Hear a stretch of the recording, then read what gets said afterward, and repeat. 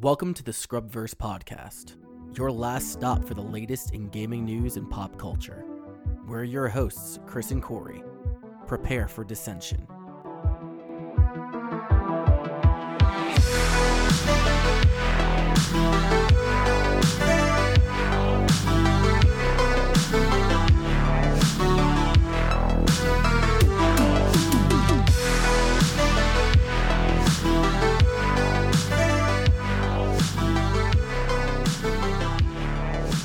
What is the lyric? Another victim of love. I've been singing that shit nonstop.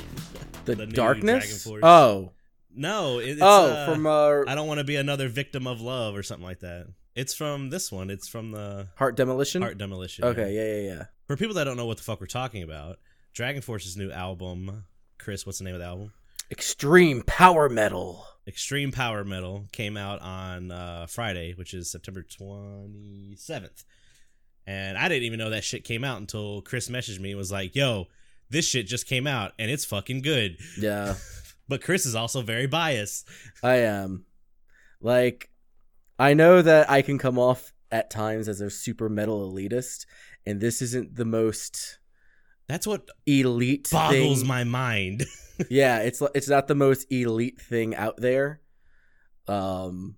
I honestly thought you didn't like Dragon Force because you said something about you wish Herman Lee would be able to play in not only one note or something like that. No, don't get me wrong. Like, almost every single one of Herman Lee's compositions sound exactly the same. Like, it's they're the Goo all Goo Dolls of metal. Yeah, it's like some sort of A minor pentatonic scale. No, I totally I'm with that. It's just everything else that Dragon Force is. I know I shit on butt rock. This is video game butt metal. Yeah, so the cover of this album looks, to start off, I could say that you can obviously tell in this album they are just totally fucking having fun. Yeah. With everything they're doing. They're not trying to be this actual hardcore metal band or anything like that. Because I know Inhumane Rampage, that's where Through the Fire and the Flames, that's when they kind of struck big with Guitar Hero 3 and all that stuff. So they kind of wanted to be hey, we kind of got a reputation to hold up. I personally like Valley of the Damned because I really liked that album, and I also liked that singer. I believe what was the album? It was the album that had Cry Thunder on it. Cry Thunder is The Power Within. That's when the singer switched, I believe. Yeah, that's when Mark Hudson took over for ZP Thirth. Yeah, I liked you said ZB? ZP Thirth. It's it's hard to say. I liked him. He actually is the lead singer for Skid Row now. What? Yeah, he's destroying all their classics. I bet. Well, I don't know. Sebastian Bach can't really do shit now anyway. But no, I am satisfied with this album. I think that Mark Hudson is finally Dragon Force is finally making music that fits Mark Hudson, because I don't know if you've ever seen Dragon Force live post ZP leaving, and when Mark took over, it is awkward. He just looks like he shouldn't be there, which kind of sounds really bad. It's when he tries to sing ZP's songs, Valley of the Damned, Inhuman Rampage, Heroes of Our Time, Sonic, what is it? Holy shit, I didn't know. So I'm sorry, but we're also, for audio listeners, we're watching the video for Heart Demolition. It's very they struck a deal with Sega. They had to have. There's no way that they didn't. Yeah, in the video they have the character that's in the music video is watching or playing a game that's on the Mega Drive of a Dragon Force, and when they're at the character select screen at the beginning, one of the fucking band members is wearing a Fatal Fury hat. Yeah. I did not even notice that until just now when I saw it. But going back to what I was saying, anytime that he plays anything from Valley of the Damned to Ultra Beatdown, not Heroes of Our Time, that's a song, Ultra Beatdown, it's just so weird because ZP has a more baritone voice, while Mark Hudson is more alto. He's got that higher pitch. Basically on different spectrums, kind of. Yeah. The Power Within was kind of them figuring out what they wanted to do. and then Maximum I Overload. really liked Cry Thunder. So Cry Thunder is good. I personally like Give Me the Night. I need to go back. I don't think I've gone back and listened to a Dragon Force album in its entirety since Ultra Beatdown. I wasn't too happy with Ultra Beatdown. I'm actually not too happy with Inhuman Rampage either. And that's the one with Through the Fire and Flames, because I think that they were trying to chase that mainstream sound. And I know that's weird to say because they're a power metal band, but there's there is a mainstream to power metal. What was it? Sonic Firestorm was the one before that one, right? Yeah, Sonic Firestorm's a really good album. That one's got Soldiers of the Wasteland. Mm-hmm. It's got it's got a bunch of really good ones on there. So, but this is really good. You said this one and what was it? Razorblade Meltdown were your two favorites off the album. They're strong singles. I am gonna say that this album is tail end heavy. It's back heavy. The first couple of songs, I was not digging it in the beginning. The first couple of songs is kind of difficult to get into, but once you pass The Last Dragonborn and you hit Heart Demolition, the album really speeds up. Yeah, I listened to the first two and I was like, you're in that situation. You're like, I want to like this. Please be good. And then you're like, you give it two songs. You're like, oh man, it's not really that great so far. So that happened with me recently because I really like the Black Eyed Peas, but I like Black Eyed Peas before Fergie joined. Like, I liked it back when it was one of before Fergie joined, they were more like hip hop and rap and stuff like that. Yeah. Fergie joined and you got fucking Pump It and Let's Get Retarded and all that other shit. Mm-hmm. But apparently, Fergie left. They came out with an album last year of just 3 of them. Fergie left? Fergalicious, she left and did her own fucking thing. I thought that was just a solo album. Apparently she left because she's not in this album from 2018.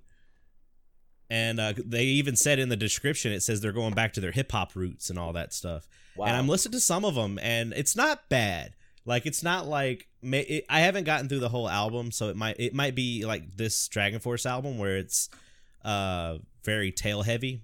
Or it might just not be good in general, but I'm trying to like it. When bands take a long period of time to come back and make another album, this is like the same argument that I made for like Guns N' Roses and Tool. When you're so far removed from what made you special, it's kind of hard to come back. Yeah. In both those cases for like Chinese Democracy and Fear Inoculum. Cheers. Chinese Democracy was not good. No, yeah, it's weird, and Tool's Fear Inoculum is a weird album. There was recently somebody I told you about. What the fuck is his name? He played in Twisted Sister. Dee Snider. Dee Snider. Like, he came back and did a solo album after just... That shit's good. That shit is so good.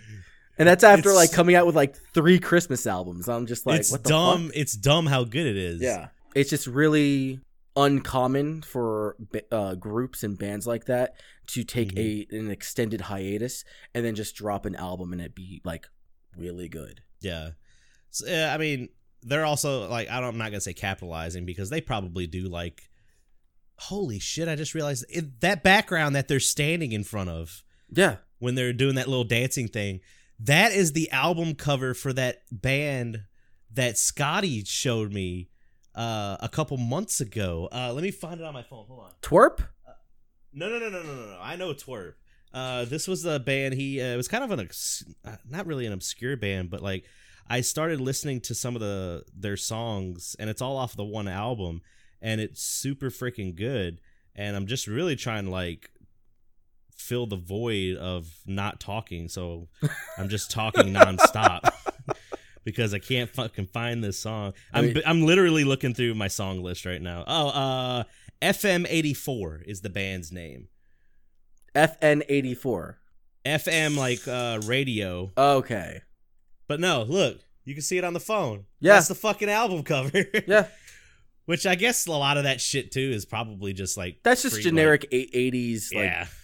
vaporwave type shit. Because I was watching the Sonic the Hedgehog timeline from some fucking YouTuber, which A, they did it wrong, but B, they had that in the background. So You know, I was gonna say they were a nerd, but no, nah, you took the words right out of my mouth. No, that's you, sir. Nope. But no, I'm gonna keep listening to the rest. I mean, like we've said before, 80s are cool again, which I fucking love because 80s is my favorite decade. I missed it, and no one ever told me about the 80s. So I missed it too. I was born in 88. Yeah, I'm getting now to finally appreciate it. Yeah, I'm seeing it now. I'm just like, this isn't all that bad. It's like every now. I saw a thing today that said in 1 year, 1970 will be 60 years ago. Oh no, I'm sorry. It'd be 50 years ago. 50. Yeah. 50. God because, damn. And my sister's going to be 50.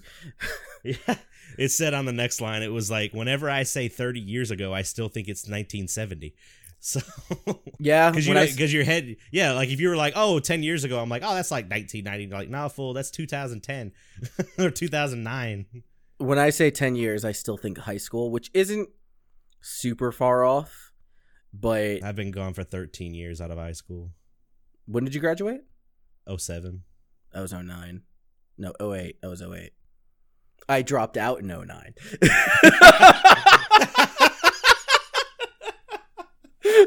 Oh, that was we gotta start like fully recording this podcast and like putting it out again, because some of the mannerisms that we have is just like, you were like, I dropped out, and you just pointed at the screen. Look, man, that's so good. By the power of shitty, what do we use? What discount fucking not Adobe Premiere? Filmora. There you go. Wondershare. There you go.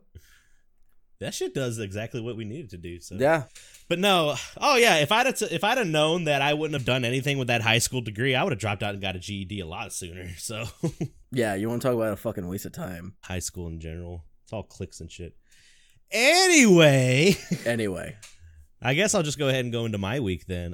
My week, I didn't think my week was going to be very exciting, and it really isn't. But because I spent most of the time in Austin, Texas, because I was there for work. And it's Austin. Like, I'm at this point, I like going down there, but even then, like, I get off work, I go to the hotel, grab something to eat, and usually just come back. And I was working on last week's podcast clips, and that's what I was working on. I was finishing the Megavision's clip compilation video, which ended up being really good. It was a lot better than I thought it was going to be. Yep. And for some reason, you didn't have a shirt on in your you caught me when I was just about to go out to work out. Naked. I wasn't butt naked. I wasn't butt naked. I was going to the gym. But yeah, that clip compilation video turned out to be really, really good. Scotty is just fucking made to do videos. Like, the way his comedy is, like, he's just super good at it. Like, that whole, like, he pointed to Sonic and he was like, he's stunned. And I was just like, I fucking audibly laughed. Like, I went, okay. Like, I laughed so hard. But no, that video was good. That was some of the best things that happened. I mean, those were the best clips. We had 53 fucking clips. So, but yeah, I would have liked to get it out a little bit earlier. But I'm happy with how it turned out. I'm so happy that I am going to be buying. I filmed mine on my phone. That beginning part. Your phone is really, really good.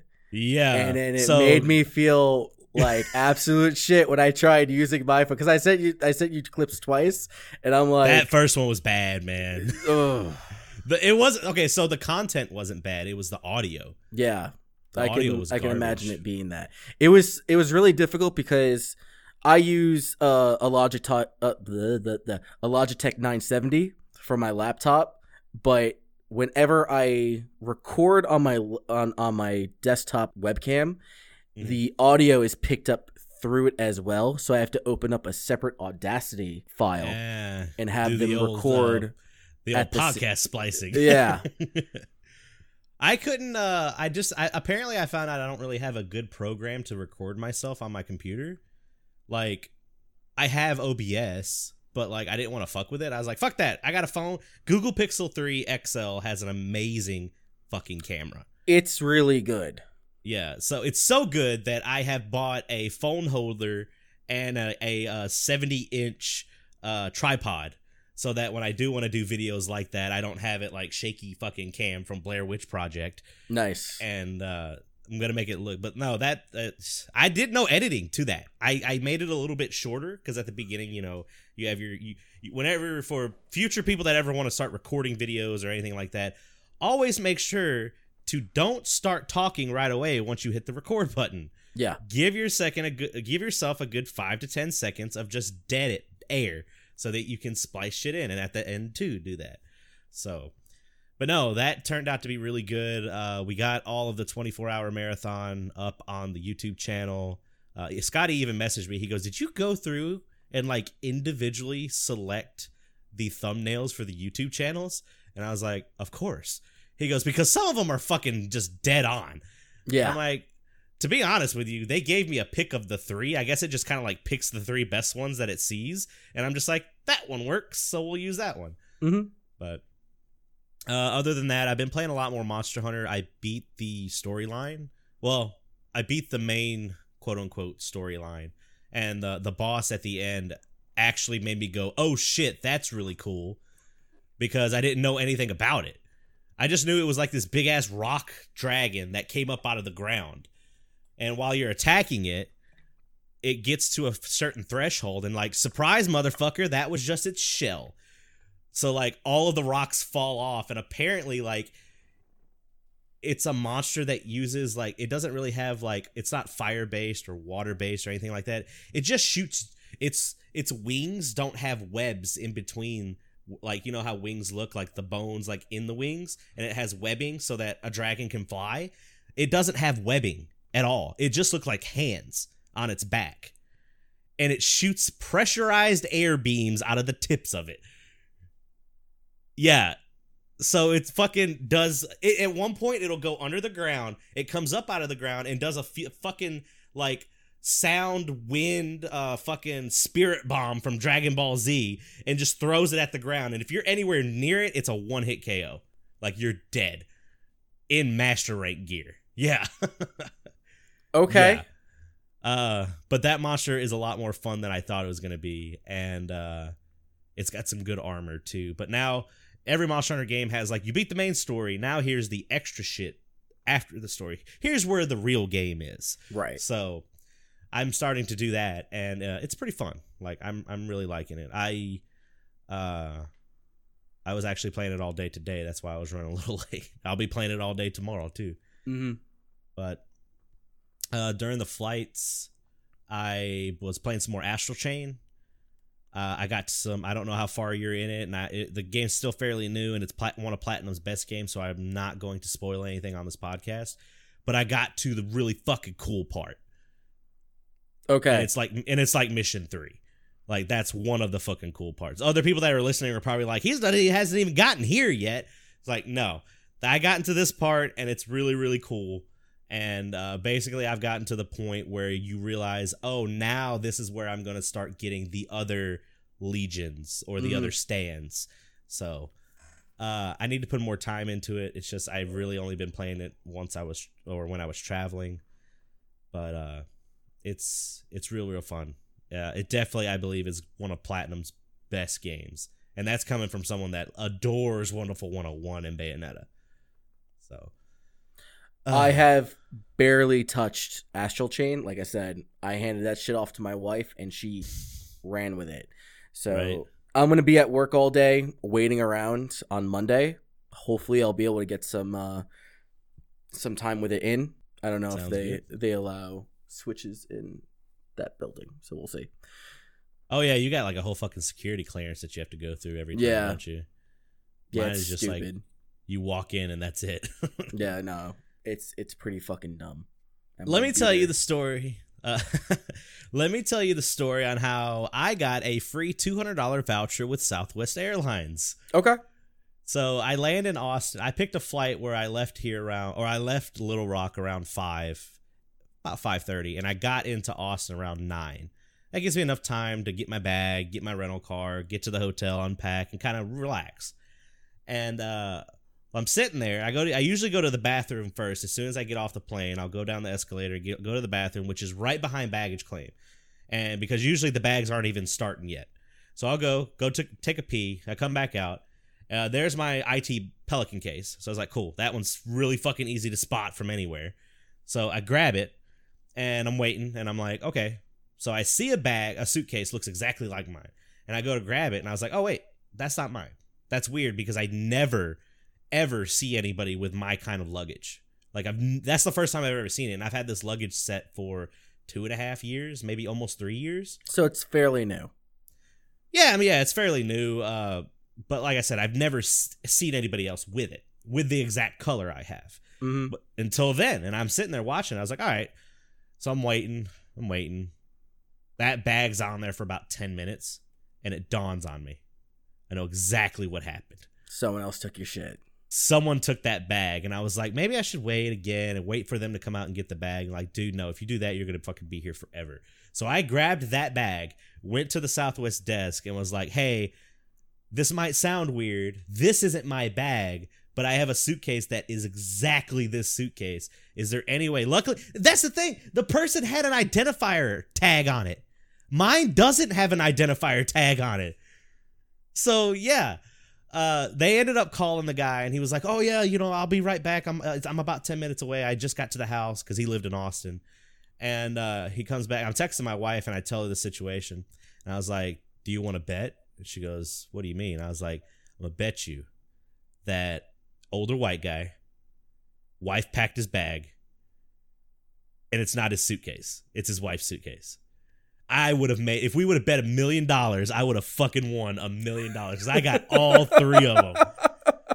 But I'm sitting there, before he gets there, I'm sitting there, and the guy walks up, the Southwest guy. He's like, hey, man, do you mind go ahead and sign this? This is your baggage incident form, and also we're going to give you a $200 voucher. And I was like, you guys don't have to do that. Like, this actually, the one time is not y'all's fault.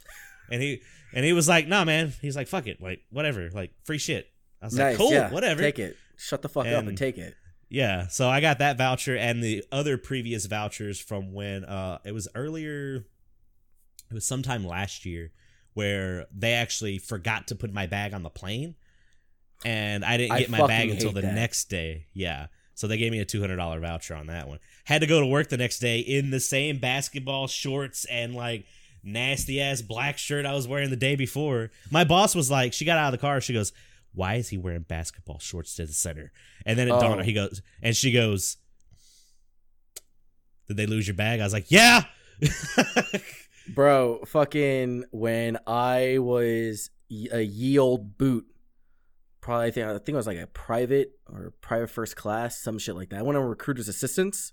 Mm-hmm. Fucking United Airlines sent my uniforms.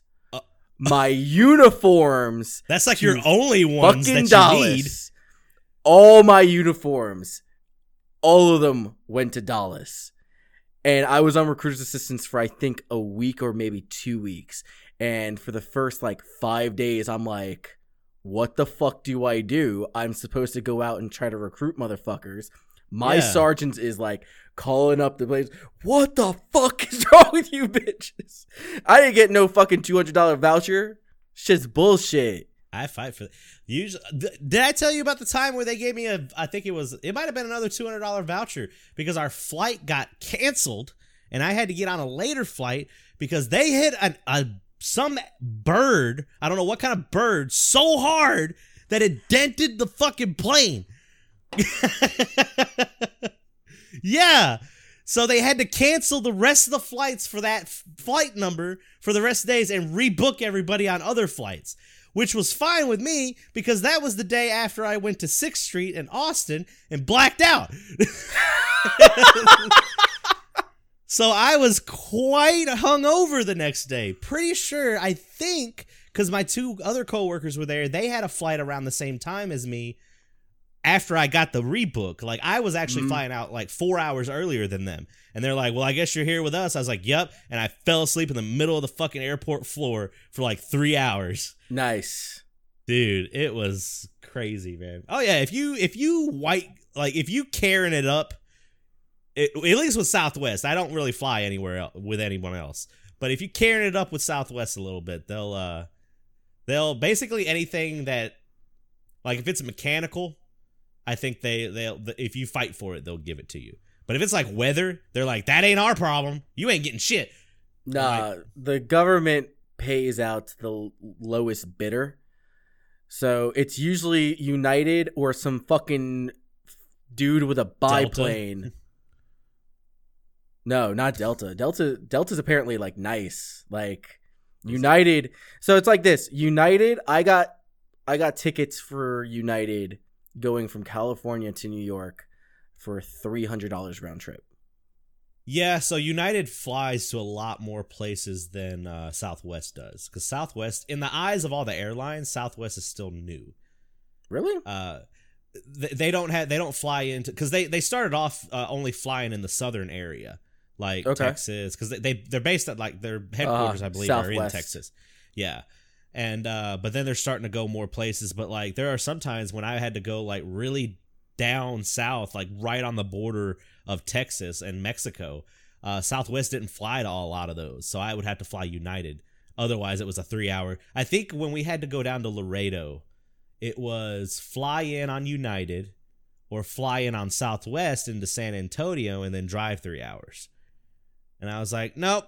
I did the fly into San Antonio, drive 3 hours the first time, and then the next week I was like, nope, I'm doing United this time. I'm flying straight in. Fuck that. But yeah. I won't go into details, but when I went to Austin, that was the first time that my supervisor was there since he hired me, that we were both there. We had a team event.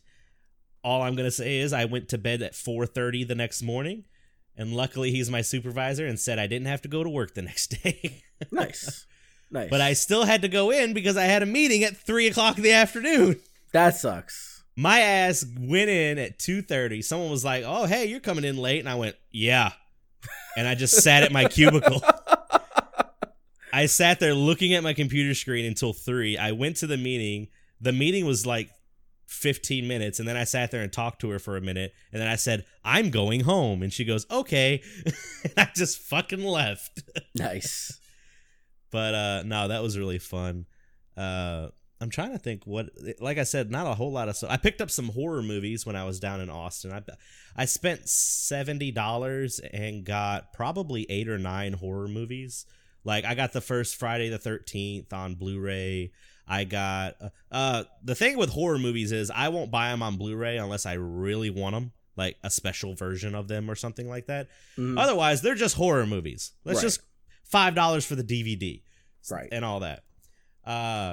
Picked up a bunch of. Picked up like the first Friday the 13th. Picked up the Blob from like 1988. How do you not own a copy of Friday the 13th? That's what Scotty said. That's the thing. Like I have seen almost all of them. But I think, I'm sorry. That's what it was. When I was younger, I had a huge movie collection. Like I used to work at a video games / movie store. You worked at fucking, I forget. Hastings. It was Hastings, but this was when I was 18 years old in my hometown. There was a video game store back there that I would just work at, and basically I would work overtime. They're just like, yeah, you take a couple movies home and all that stuff. So,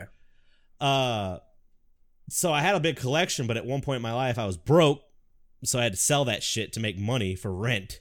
Rip. So it was rent, and I wanted to buy a Wii U. Yeah. So that's what I did with that. And I'm pretty sure I had a bunch of them. But no, I picked that one up. I just picked up a bunch of them. Because we're going to be watching a bunch of horror movies for October. Well, last night, I didn't want to, I was tired. I didn't want to do anything. And my wife was like, well, let's watch one of these horror movies. I was like, all right. So the weekend that I left for Austin, we went to Best Buy and we picked up the steel books of the Rob Zombie Halloween and the Halloween that came out last year. The sequel reboot that came out. So we bought it and we watched it last night. And this one takes place, it acts like Halloween 2 through however fucking many there were after that didn't exist. And it acts like only the first Halloween existed. Because this is supposed to be a direct sequel to the 1978 John Carpenter's Halloween. Okay. I was really liking it, and I feel like this would be more like a podcast where we would want to talk about movies and all that stuff, but it just got really weird at one point. So there was one point where the only reason that this weird little side story happened was to get Michael Myers from one place to this place. That was the only reason that it happened, and I didn't like it. There was another part where there were two cops in a car. I mean, it was a good 5 minutes of dialogue, and they were just talking about sandwiches. And I was just like, the whole time, I'm just like, what? And then me and my wife watched the Red Letter Media review of it, and they were like, well, this would have been a good time if they were just like talking about like, you know, like 40 years ago, you know, I was there or something like that, just to like kind of build up the tension and all that stuff. Because the whole time we were like, that person's dead, that person's dying, that person's dying. Yeah. But overall, it wasn't bad, but they need to stop. They just need to stop. Like, I know this one, they're going to make more after this one because apparently it was commercially a success. Like, tons of people went to go, like, movie theaters were packed to go see this last year. I remember it being like a big fucking deal. Yeah, I mean, the story of it is it's 40 years after the initial events that took place in the first Halloween. And, yeah, because it was 1978, and I think the movie takes place in 2018. So, yeah. That'd be 40 years. And Jamie Lee Curtis's character, which is Laurie Strode, I believe, she's I'm going to say it in quotations. She's crazy. Like, she's preparing for Michael this whole time. But she's tried to have a family and all that. She has a daughter, a granddaughter, and all that. It actually, so that one thing that it actually really did was it showed how people or how someone can deal with a traumatic effect that happened in their life. Most of the time in horror movies, you just kind of see the credits roll or the killer dies or all the teens die, and that's it. You really never see what happens afterwards. It's like a fairy tale movie where it's like they lived happily ever after, except 2 years down the road, you know, he cheated on her and now they're in a custody battle or something like that. Yeah. But it was really good to see like how that affects someone that obviously it traumatically affected her, and it affected her so much that ended up affecting her daughter, which then started affecting her granddaughter and all this other stuff. And that was done really well. It was all right, though. It was they established that Michael Myers doesn't give a fuck on who he kills, because his second kill, he just snaps a kid's neck. And you're just like, oh, okay, Michael's killing kids now. All right, like, I'm talking like a 10-year-old. Yeah. Not like a teenager or something like that. And before he gets like, is that the scene where like the super young kid goes to the older kid and is just like, get out, and then runs out? No.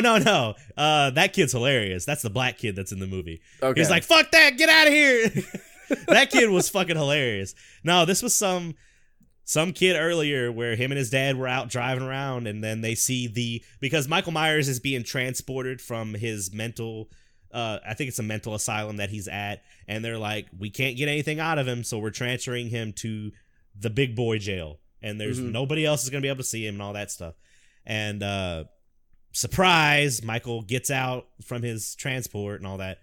But yeah, there was a point. So that's the one thing is they make Michael Myers very menacing in this movie again, where he has no motivation. He's just killing.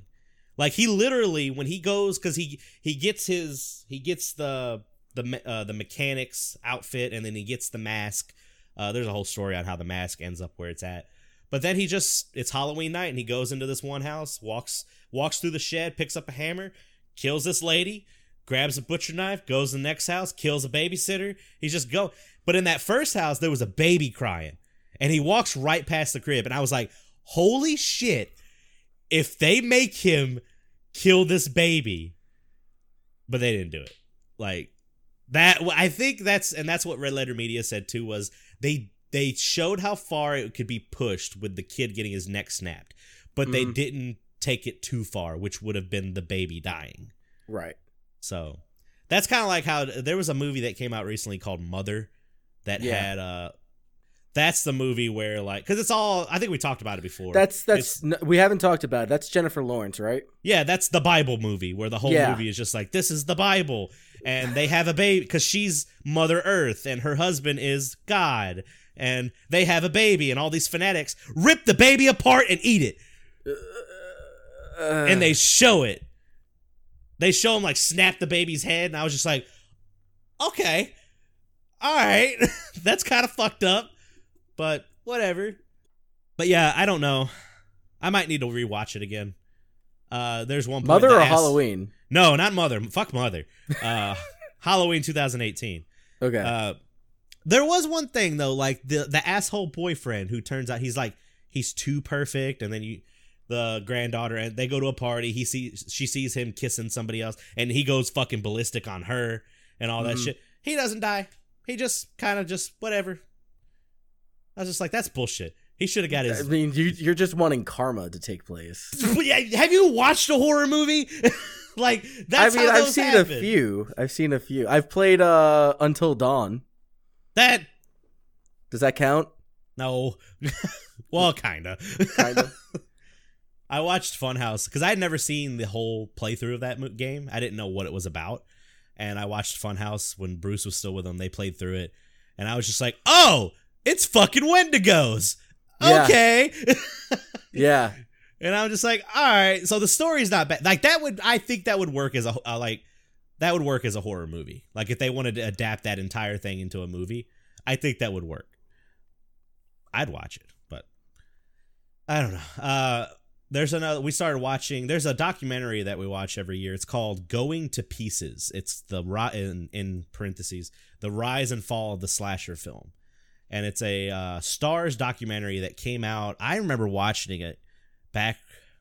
I was either just graduated high school or I was about to. So it came out back then. And it basically just goes from the beginning where it talks about, because Halloween started the slasher flick. Mm-hmm. And then it just goes into like how it became commercial. I think Friday the 13th made $40 million in 1982. That's insane. But then they start going into like how all the bad movies started coming out and how it started getting oversaturated, and it was just like every holiday there was a horror movie. It was like Graduation Day or April Fool's Day. Or that's like the zombie craze back in the early 2010s, yes. Late 2000s. With Walking Dead and all that shit. Yeah. But then it shows how it got a resurgence because Scream effectively brought the slasher flick back. Yeah. Everyone was like, oh, we want to watch these again. So it's a really good documentary. They have one-on-one interviews with like John Carpenter and a lot of the directors of those movies back then. Tom Savini's in it. I don't know if you know who Tom Savini is. I've heard of him. We talked about him when we were in Pittsburgh. Tom Savini did all the makeup. He's a horror makeup genius.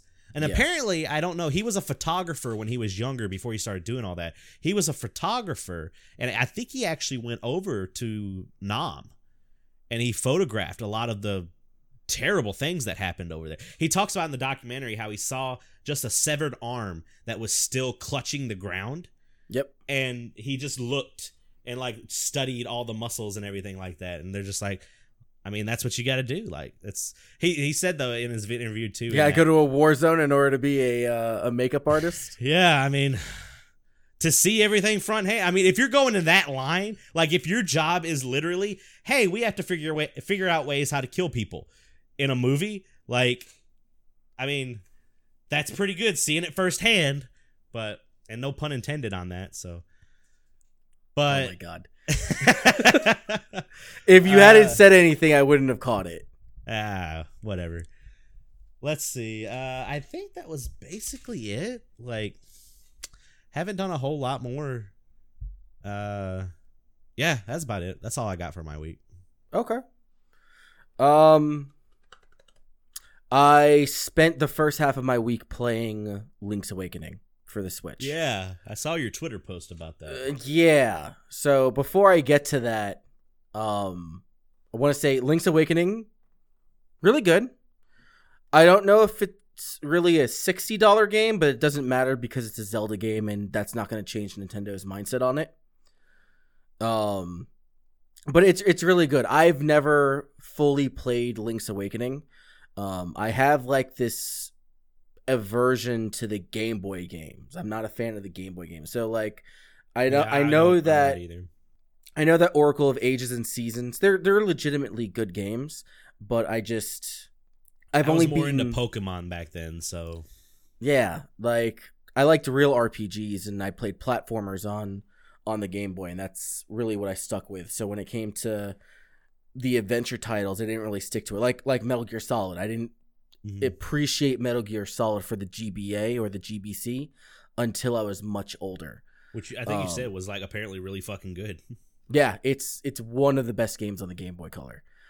But Link's Awakening, it's solid, it's easy. Like, I'm surprised how easy this game is.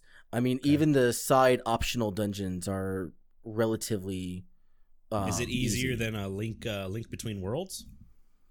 No. Yes. I personally feel like it's a been Link Between Worlds isn't very hard. No. Well, since you can rent out items, Yeah. no, it trivializes it. So I guess I can say that Link's Awakening is maybe a little bit harder. There's not a huge challenge to Link's Awakening.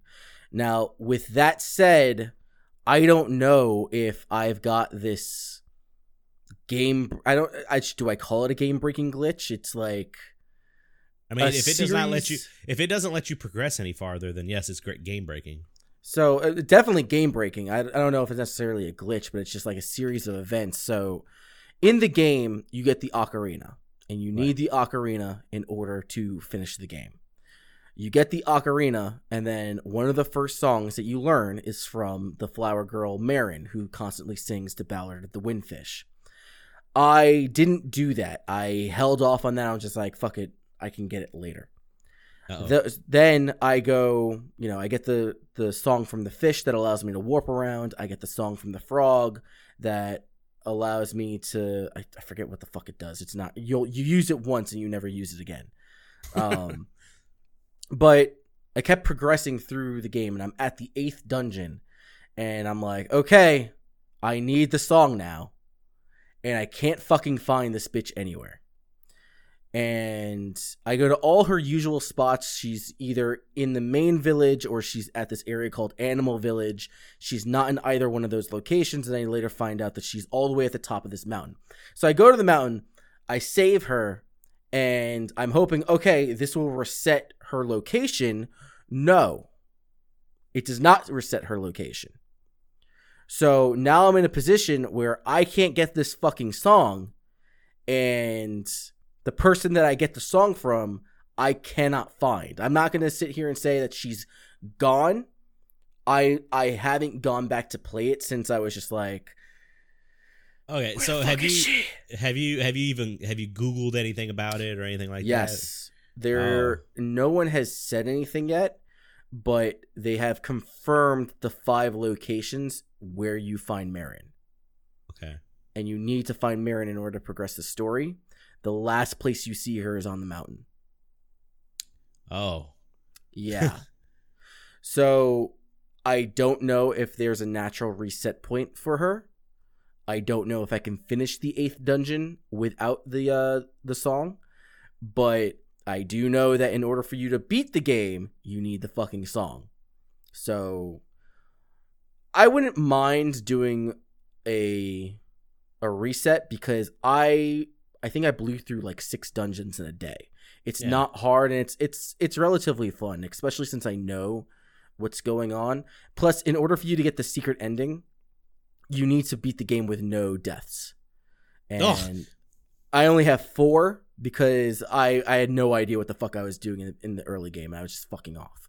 Yeah. So maybe it would be a good thing to restart, but document this. Yeah, like this seems like a QA issue. Yeah, like I gotta be doing something wrong, because there's no way that something like this would have gotten past people. Like, not in today and age. Yeah, this is pretty serious. Maybe back in the day, like in the Game Boy Color version, that would be possible. But that would make a lot more sense. Yeah, I mean, even if it is an issue though, today they could patch it. Yeah, but I mean, I don't know. We'll see what happens. I'll play around with it maybe tomorrow. Anti-Chris from Scrubverse is the reason that patch 1.01 of Link's Awakening. Link's Awakening. That happened. Dumb fucking bitch didn't get the goddamn song from Marin. So dude, whatever. You know that that's like put that on a business card worthy. I broke Link's Awakening. Yeah, you broke what? That's me. That's me. I finally played the Game Wave. I saw the pictures in the Discord, and it looks like you got a free game. No, it's not a game. It's a movie. I have a feeling that the guy from Warp Zone, I think that his daughter was watching some dinosaur movie. Yeah, I might hit him up. I don't fucking want that shit. You should stream that. I'm not streaming it. That bad, I have been commissioned to document it. I am not going to stream it. I will not. I will document it some. I can guarantee you that there will be no one else playing that on Twitch. Nobody else. But I can't do it. Even at $30, I feel like all I did was get a DVD player that does not have HDMI. Like that's all I can say about it. It's almost like we were right. I mean, I couldn't help myself. I know that I buy stupid shit all the time, but there is literally no redeeming quality to this fucking thing. I don't know what they were thinking. I honestly don't. This is the PS3 killer, right? Yeah, because it came out, I think, 2007. I think that's when it was released. It had like 20 games that came out for it, and they were planning on another 10 on top of it. Like, dear God, it was stupid. Like, Rewind is just, hey, let's do trivia from like the last 40 years. Lock 5 is literally Yahtzee. Oh, is it? Lock 5 is bad Yahtzee, because the only difference between like regular Yahtzee and this Yahtzee is like, at least in Yahtzee, I can put my dice back if I want to swap them. Right. In this, you can't. Once you lock in, that's it. So it's like, it's harder Yahtzee, but it's like, it's Yahtzee. Weird playing a console like this, because usually you'll see this in like mobile games or like really, really old shitty games. Yeah. But the production value for some of this shit is really good. Like, I think that's a redeeming quality. No, it's not redeeming, because it's just like, I'm literally the only person playing this, and my friend is sitting there watching me like laughing his ass off. You couldn't even get him to play? No, he was like, fuck that, I'm not touching that shit. That's cancer. Letter Zap is Boggle. Okay. 4 Degrees is another trivia game. You don't have to go through the whole catalog. I'm not. It's just like, and then there's like the VeggieTales one, which it said it was like Mario Party. No. They sing in that. Did you not know what VeggieTales was? No, I know what VeggieTales is. Okay. I was like honestly hoping that there would be like some sort of Bible verse bullshit in there, because at least I'm good at those. But no, this is none of that trivia either. No, it's terrible. It's awful. No, Game Wave is a really expensive DVD player that does not have HDMI. Yep. Warp Zone gotcha. Warp Zone took my money. It's fine. Like, I don't know. I don't think that there's any level of enjoyment that I can get out of it for the $30 that I spent, because even if I were to take this out to the ranch and shoot it, I would still have to buy ammunition. Yeah. Give it to Goodwill. What would I get for it, though? You don't get anything at Goodwill. They give you... Goodwill is you donate it. What? What? You never gone to a Goodwill? They don't... It's not GameStop. I bought at Goodwill because I was poor. They get all their shit for free. I didn't know that. They get all their shit for free. You mean those fuckers that like drop off the Symphony of the Night and they pick it up for like $5? Somebody gave that away for free? That dumb bitch. Some grandparents that didn't know what they had. No. Stupid. To make up for my sadness with the Game Wave, I picked up Dragon Quest XI-S for the Switch. The 2D mode is really, really cool. I haven't gotten far in it. I haven't gotten far enough because I played a little bit of 11 for the PS4. The cutscenes are like gorgeous in that game. Right.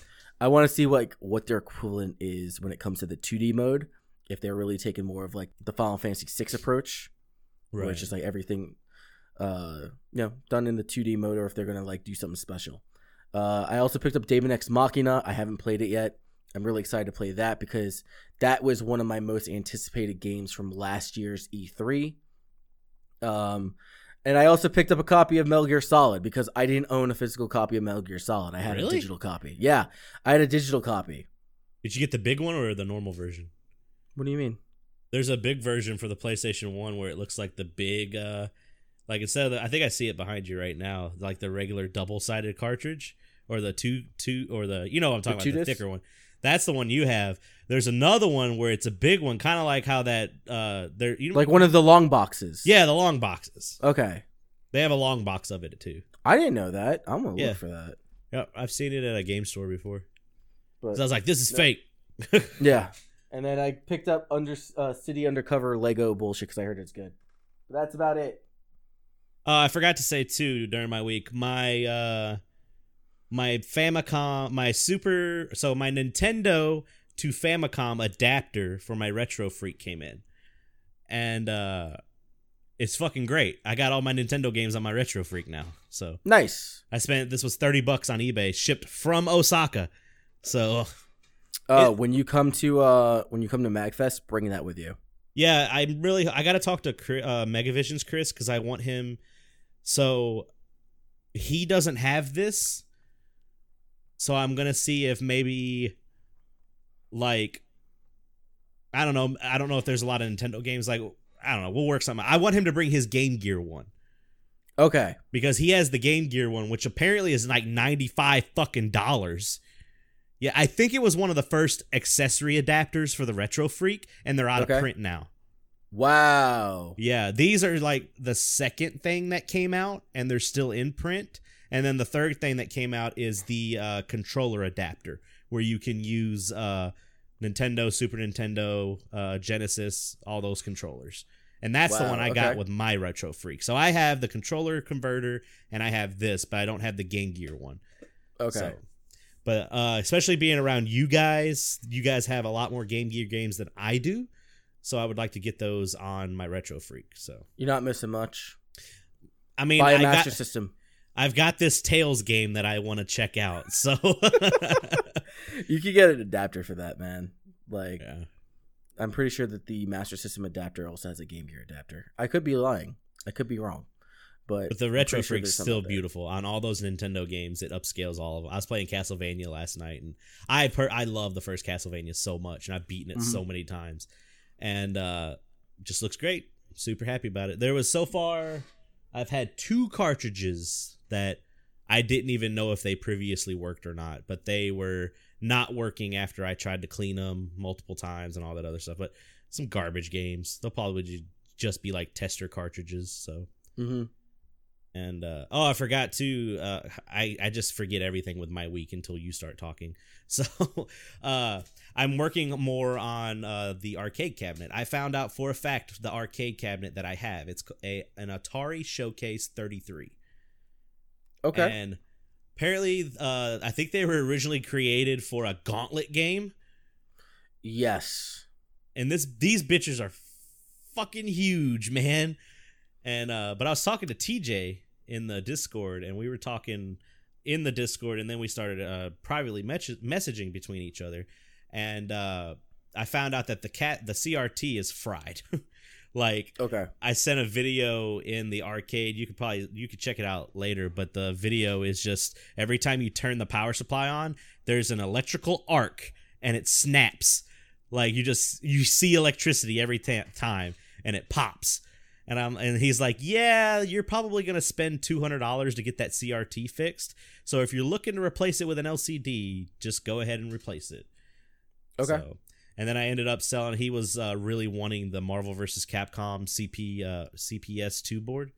And I sold it to him. So really? Yeah. Nice. I'm not going to be using it. He's a bigger arcade fan than I am. He actually has a setup to where he switches between boards and is able to play them with ease. Oh, nice. So he said the CPS2 boards are kind of hard to come across just in the wild. So we negotiated a price, and I'm gonna send it to him. So I'll be using that money to purchase upgrades. There's a lot of parts where just because of moving it, it got banged up, like some wood got chipped off and all that stuff. And I was talking to Jason in our Discord too, and he said that I could probably look into like maybe picking up, like if I wanted to fix those areas and get them rounded off and make everything look nice, because I want to repaint the whole thing and then change out the marquee and all that stuff. I could probably use like some kind of like epoxy resin or something like that. So I don't know. I just got to fuck with it and try it. But step one, since it's starting to get colder out, I'm going to gut that fucking CRT monitor out. Probably going to gut the older speakers out, because if I'm going to use a newer TV, I'll just get some computer speakers with a subwoofer, because most TVs nowadays have a headphone jack or a something like that. And I'll just put a RetroPie in it. So nice. Yeah, I'm excited about it. Very nice. But that's officially everything for my week now. No, I was done, so it worked out. I was hoping you were done, because otherwise I'd have felt like an asshole. So. No, it's fine. It's fine. I didn't have the most amazing week because Game Wave is trash, and I cannot finish Link's Awakening. Plus, I'm in closeout. Monday is my last day.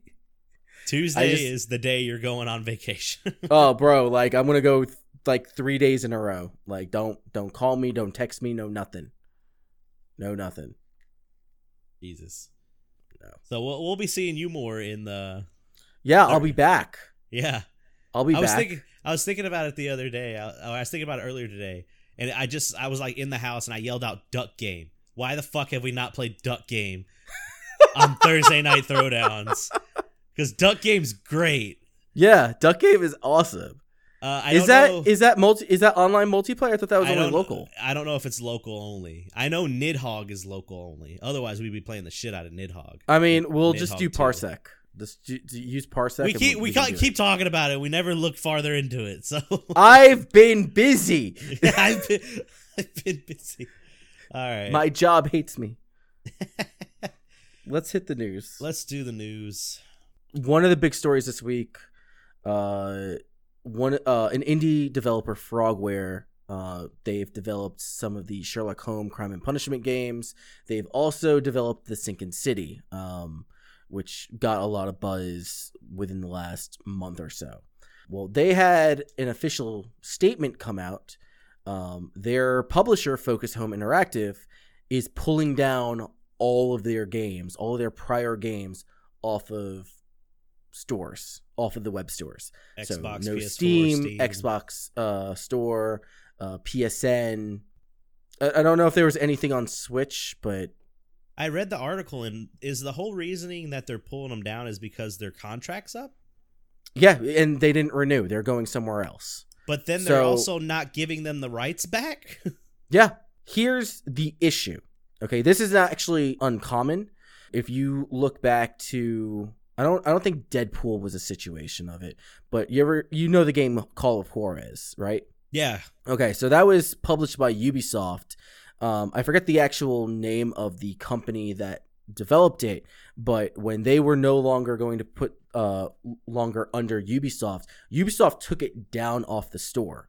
And apparently their reasoning was, well, since you're no longer part of us, we technically can't make money off of Call of Juarez because you're not our development studio anymore. Techland Publishing.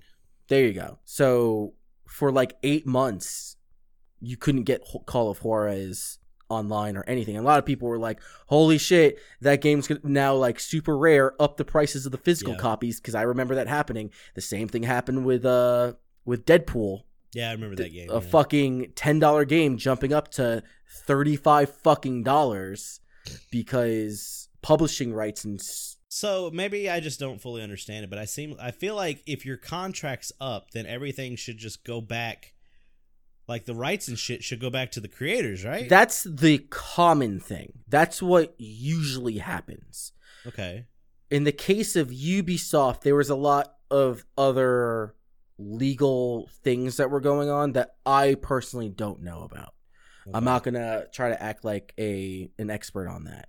What people are saying in the case of Focus Home Interactive, that this seems to be a very spiteful move, because in their contract when they first signed on Frogwares, it doesn't say that if they were to leave Focus Home Interactive that they still maintain the rights to the IP. It's kind of like a situation where when Kojima and Kojima Productions were cut from Konami, Konami still technically owns the rights to the Fox engine and Metal Gear Solid. Okay. Because they can't make any money off of it. It is a Konami product. Right. I don't know if this is the same thing, but people are saying like, no, this needs to go to court. Yeah, like, I feel like this you could fix this with going to court, because this is a breach of contract. You can't modify the contract after the contract ends, or you're unhappy with something or whatever. Yeah, one of the tweets on here in response to Frogware's tweet was from a guy named @Morrison. He's a video game attorney or something like that. And it says, always more than meets the eye seems a simple fix with an attorney. Yeah. So. And it's interesting because like I'm looking through some of the games that Focus Home Interactive has come out with. I mean, like they got a lot more than I thought. They have a lot. So they're the guys who did Blood Bowl, which was a really shitty sports turn-based game. They did Call of Cthulhu, the shitty one that I recently played. They did Bound by Flame, which is a really bad action platformer game or action role-playing game. Man, Chris, are there any good games on here? Farming Simulator. They did Divinity Original Sin, the Enhanced Edition for PS4 and Xbox One, which that version specifically has a game-breaking glitch that me and my wife encountered and could not finish the game. Well, I don't know. I don't know if these guys are like. Wait, they did Shovel Knight retail version. Really? Yeah. That's what it says. Not in the S's. Okay. Focus distributor Home in France. They were a distributor. They were not a publisher. Is that what it doesn't says? Count. Yeah. They did The Surge and The Surge 2. I guess that's a decent title. I know The Surge was like mixed response. The Surge 2, Pat Bovin likes it. They're getting me with all these good. I'm like, Walking Dead, distributor in France. Technomancer. It looks like that the Wolf Among Us, distributor in France. Yeah, Vampire. What it looks like is Vampire. They get a lot of Vampire, whatever. They get a lot of indie developers, like the weird indie developers, and they push their game out. Yep. That's just what it mainly looks like. But not to shit on those other games, but yeah, I hope Frogwares takes this to court, because I think they have a legitimate case here. Yeah. Yeah. Yep. Fuck it, it's not even that good of a publisher anyway. So. I just planned this one out perfectly because I wanted to talk about this article so bad. Okay. So the new Mario Kart Tour has come out. It's the mobile game. And sure. Apparently it is, what is it, $5 subscription to play in the tours, which are like the big tournaments and all that stuff. Yes, in order for you to play in 200cc, you have to pay $5 a month. Yep. First time users can get a 2-week free trial, but after that it's $4.99 a month. From my understanding and my reading of this is not multiplayer. This is against computers. Yep. So tell me, Chris, why the fuck would I do this?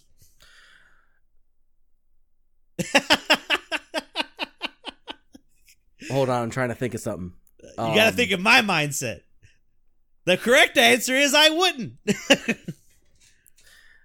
It's one of those things where Mario Kart is probably Nintendo's biggest IP. Yes, it was one of the most successful games. It's their best-selling IP, I should say. Yeah, it's the most successful game on their Wii U. I think it's one of the best ones, especially in the beginning because of the Wii U port to the Switch, all that stuff. Yep, it's still a good game. On the Wii, it was the second best-selling title after Wii Sports. And 64. I don't know if it was... You know Wii Sports still goes for like $8 or $9? Why? I don't know, but I found like 3 of them at a video game store for $3 each, and I almost bought them all. I only bought one because I didn't have one, so I just wanted to get one. But yeah, they still go for like $8. Because there's so many Wiis out there that people still play, especially older people, that a lot of people strictly played the Wii because of Wii Sports. Yeah, that's true. That bowling game is still tits. I don't give a shit what anyone That says. bowling game, when I realized I didn't have to stand up to actually play that, it was just a flick of the wrist. Yeah. Oh, the game was over then. That was a game changer. That's lazy man sports, man. Lazy people will always find a way. I mean, so back to Mario Kart Tour. You get some things like, I guess you get the silver Mario Racer. You get a few carts, some gems, and then you get special in-game gold badges for completing them because you're doing like 200cc. Right. But there's really not a lot of content. And mind you, this game just came out. Yeah. I don't think that if they were to implement multiplayer, I don't necessarily think that $5 a month would be that bad. Yes, if $5 a month for actual multiplayer against possibly millions of players, yes, I think that's feasible. Yeah. What's interesting though is that you have $5 a month for this one game on a mobile platform, right? And then you pay $5 a month to play online with your Switch, have access to all these NES games, all these Super Nintendo games, can play Smash Online, can play Mario Kart 8 online. Monster Hunter online. I think Nintendo is just like... That's an investment into a system. Yes. But I think that Nintendo is just turning around and like, okay, let's not take advantage of our regular gamers. Let's get the fucking casuals. They won't know the difference. What wasn't there a part where Nintendo was like, we don't want to be the evil mobile people? And then I don't know if they've actually said that, but I do remember them saying like, we're not trying to follow some sort of traditional mobile microtransaction system. Because back in the day when they came out with Mario Run, Super Mario Run, or Super it was Mario a flat Jump, base. It's called. Flat $10, you can unlock the entire game. It did not generate the sales that they were hoping. It undersold. But people and liked then it. When they compared that to Dragalia Lost and Fire Emblem, and I guess Animal Crossing. Let's see that chart. Oh my god! So let me go through the chart real quick.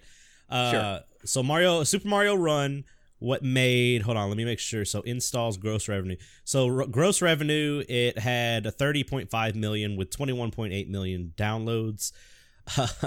Fire Emblem Heroes made $67.6 million off of only 9.7 million downloads. Yeah. And Chris is some of that. I am a lot of that. The Animal Crossing game, this is interesting. This is the roles are reversed here because the Animal Crossing game made 13.6 million, but off of 19.1 million downloads. And then the Dragalia Lost, I think that's what brought them back. 26.4 million off of 1.6 million downloads.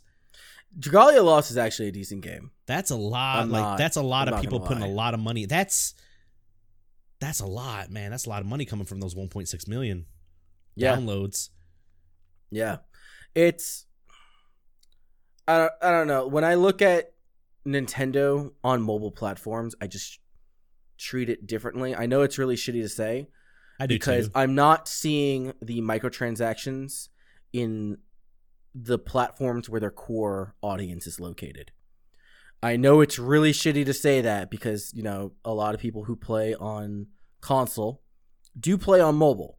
Mm-hmm. I have not fully jumped in. I know that I partook in a little bit of Dragalia Lost. I haven't spent a lot of money in it.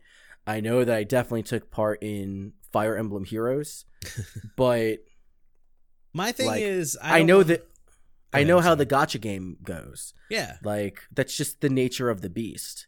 So, I mean, am I supposed to be mad that Nintendo is getting into the gacha game world? I'm not mad.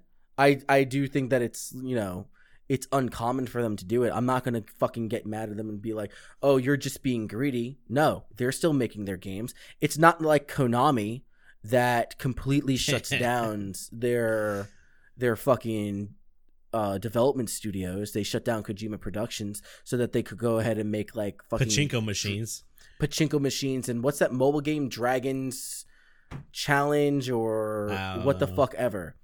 Like the guy who ended up taking Hideo Kojima's place in the board of executives and shit like that.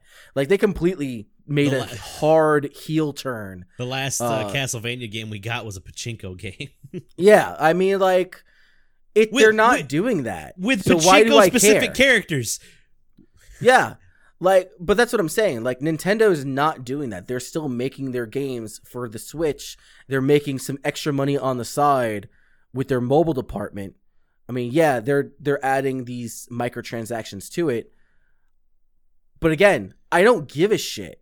At the end of the day, I really don't care. Just don't pay into it. Like, let it die. Because why am I like, for me, it doesn't appeal to me. I don't want to play on my phone. No, I don't either. I've downloaded all these different games on my phone. I never play them. I don't even play the Sonic games. I don't even play Mario Run on my fucking phone. I've tried playing mobile games and I don't like them. It's not for me. Except Teppen. I like Teppen.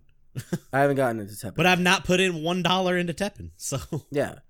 It's as long as the company continues to operate its console market in good faith with the way that they've been doing, hopefully not abusing microtransactions in the console worlds, I don't care.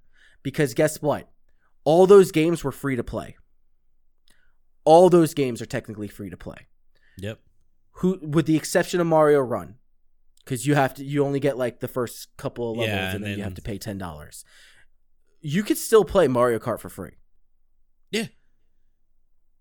It's their product. They have a right to make money off of it. I still play. I don't care. Still play Magic the Gathering Arena for free. I don't, because they have a new, some new pass that you can get where you get extra if you pay extra for I think it's the Mastery Pass or something like that, where you get your daily rewards and all that stuff. But if you have this pass, you get extra rewards. I don't know anything about that. Is it a subscription service? It's something like that where you pay. It's a pass, something like that, to pay into it. I don't know. Sure. I don't know.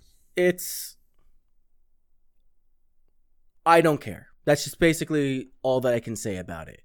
I mean, we have one article talking about how they're toning the microtransactions down in its games. I mean, but that was like a while ago. Yeah, it's one of the older ones. And like I said, as long as it's not bleeding over into their consoles, as long as like when it comes to consoles, as long as it's like extra content, not here's a loot box, I don't care. Yeah. So that's my soapbox. Anyway, more Nintendo news. I recently got a Switch Lite probably about a week ago. You did. I'm enjoying it. Like I said, best fucking D-pad ever. But it turns out that the Nintendo Switch Lite is also having drifting analog issues. Yep. I'm showing the video right now from the YouTuber Alexis Javier. Yep. If you recall, a couple weeks, months, I don't know, we covered this one was fairly recent, so yeah. Yeah, it's kind of, I guess you would say like maybe a month or two ago. We covered the Joy-Con issue when it first took place, and that was back when they were just releasing the orange and blue Joy-Cons. Basically, the Joy-Con analog controllers are not the most sturdiest material. Nope. And especially when you're playing games like Smash or any other game where it requires hard turns or, like hard, stiff or aggravating thumb game flicks, or you smash your controller, but that's your fault. It's true. What ends up happening is that the the dead center kind of drifts off, and it no longer has the ability to like self-center. Yeah. So if you turn it to the left and you have that drift, you let go, it'll still try to self-center, but it's going to continuously turn in that direction where you abuse it the most. But that's after a while of playing, though, right? So I experienced this back in the day with PlayStation controllers, like PlayStation 1 controllers and GameCube controllers. That wasn't really uncommon with those controllers if you kept on abusing it, and largely due to playing shit like Melee or some other shit. Mainly Melee. That's what we played. But it's been a week since the Switch Lite came out. It hasn't been very long. No, it's been a week. And I mean, like, you can even make the argument that 4 months, if it's been 4 months since you had your Switch, you can't that's replace these. That's not good. You can replace it. You have to know what the fuck you're doing. Yeah, but you can replace it. But like, what person that doesn't know anything about tech is going to do that? Nobody. No one wants to. Maybe. Yeah. Maybe. But what it turns out is Spawnwave, who is one of the larger content creators on YouTube, he does a lot of breakdowns and in-depth analysis into consoles. And he saw that on the Switch Lite, when he broke it down, they're using the same fucking analog sticks as the original Switch. Yep. So it's like they have a shit ton of these analog sticks, and they were just like, what if we just change the model part number and then continue to use it? Like, maybe let's put a black dot in the center, and now it's a new model, and then put them into the Switch Lite. I mean, that's essentially what they did. They just changed the name of it and put them all in there because they probably spent a lot of money on a bulk of these analog parts. Mm-hmm. They're essentially the same fucking shit on the Joy-Cons. They have to get rid of them somehow. Right. So I've taken these apart because I've modded my Switch to have the atomic purple. Mm-hmm. So I've taken them bitches apart, and I've seen these boards before. And I mean, I understand that if you bought a shit ton of these, then let's off them. Let's get rid of them. We got a new thing coming out, so we need to use it. But you have an underlying problem already with this. These units should not have been used if you have... Especially when you're facing down a class action lawsuit. And you're in the news for it. So come on. Like, everyone knew that your original Joy-Cons were having these issues, and then you're just like, what if we put them in the Switch Lite? Then what? It becomes a larger problem because now you have a console that has no ability to detach its fucking Joy-Con. Yeah. Because it's all one piece. And it's 1 week old! It's 1 week old. Are you telling me that I have to now send off my fucking Switch Lite to get fixed? I mean... And it's going to take me 4 weeks for you to fucking fix it? That's dumb. That's stupid. Now, I'm not playing like super intensive games on there because I don't think anyone should be playing Smash without a GameCube controller. So I don't know what the fuck the rest of y'all are doing, but the kid was just playing fucking Breath of the Wild and it was doing that shit. Yeah. So I don't know, man. That's the thing. Like, I don't know, man. Like, that's so goofy. It's so goofy. Like, now it's, we've said it before. The Switch Lite was more for, we feel like, the casual gamers. Like, well, not really so much casual, but they have even said that it's for more like, it's directed more at younger kids and stuff like that. Yeah. So like we've said, like, younger kids or someone that's not as, a hardcore gamer isn't going to know how to fix this. So they're just going to send it in. And then takes forever. Or if you're lucky enough, if it happened in the first week, you could just go and take it back and get another one. I mean, it's... Even if it was a hardcore gamer, like, not a whole lot of people know how to take that shit apart. Like, hardcore I shouldn't gamer, have what does to. it mean? Yeah, that's what the ultimate problem is. No one should have to fucking do this. I gave you $200 of my dollars. Issues like these should happen like 6 or 7 years down the road. Yeah. After years of abuse. The thing is, this couldn't have not come up in QA testing of the system. No. No, it I don't know how it didn't, and because they've had this issue before with their Joy-Cons, there's no way that this didn't happen and they didn't acknowledge it, and they just said push it out anyway. Someone said push it out, or someone acknowledged it and then they just kind of like acted like it didn't happen because they're trying. You know what it is? They're trying to revitalize the Switch sales, even though they're not bad sales, but it's just the nature of the beast. This is capitalism. Oh, you didn't sell 100 million units? Yeah, we sold 95 million though. Your stock tanks. Fuck you. It's a commercial failure. Just like, what? Oh, man. Whatever. Whatever. I do what I want.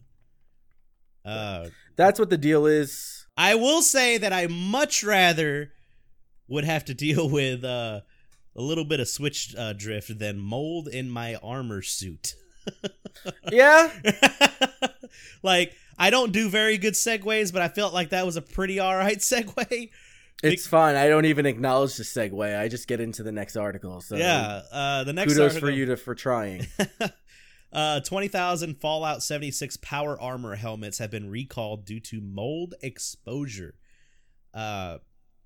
So it was concerns have raised that a wearable Fallout 76 helmet is breeding ground for mold bacteria, resulting in the recall of 20,000 units.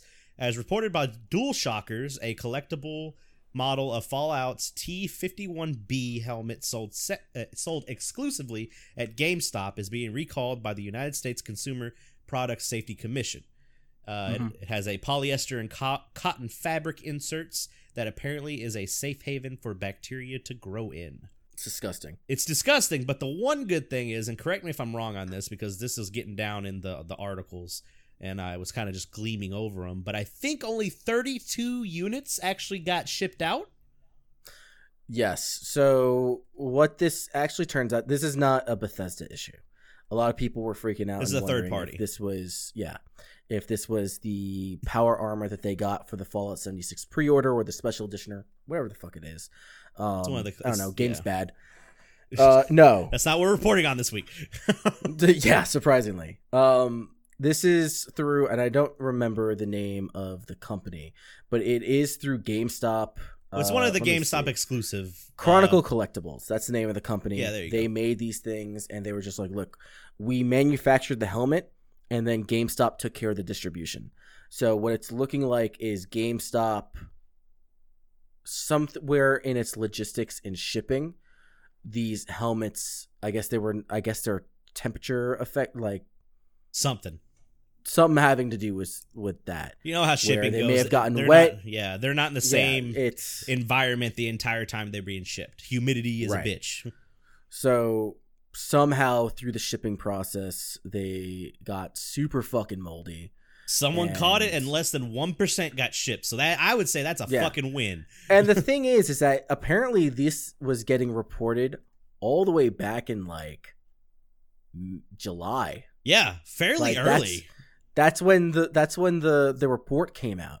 So why the fuck is this being reported on? I was wondering. October, I was like, why? In nearly October. Is it a slow news week? Is that why we're talking about this in October? Like, I'm assuming, but I didn't think it was a slow news week. No, I didn't either.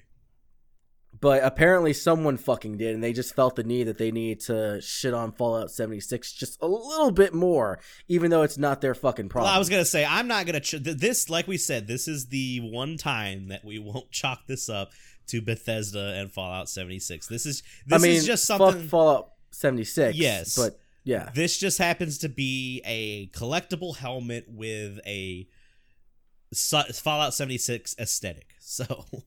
Yep. Also, how many people are wearing these? There's some weirdo out there. Well, okay, let me say this. If it's wearable and it looks good, it could be used in a cosplay. Yeah. But if I was a huge Fallout fan, I wouldn't. Like, I've got a Mega Man helmet that my head barely fits in, and I've worn it twice. And I've had it. So you've worn it? Yes. So you've worn it. But it doesn't have a face mask. So period. So you've worn it. What's the next article? You would have caught the E. coli, Corey. That's how you catch E. coli.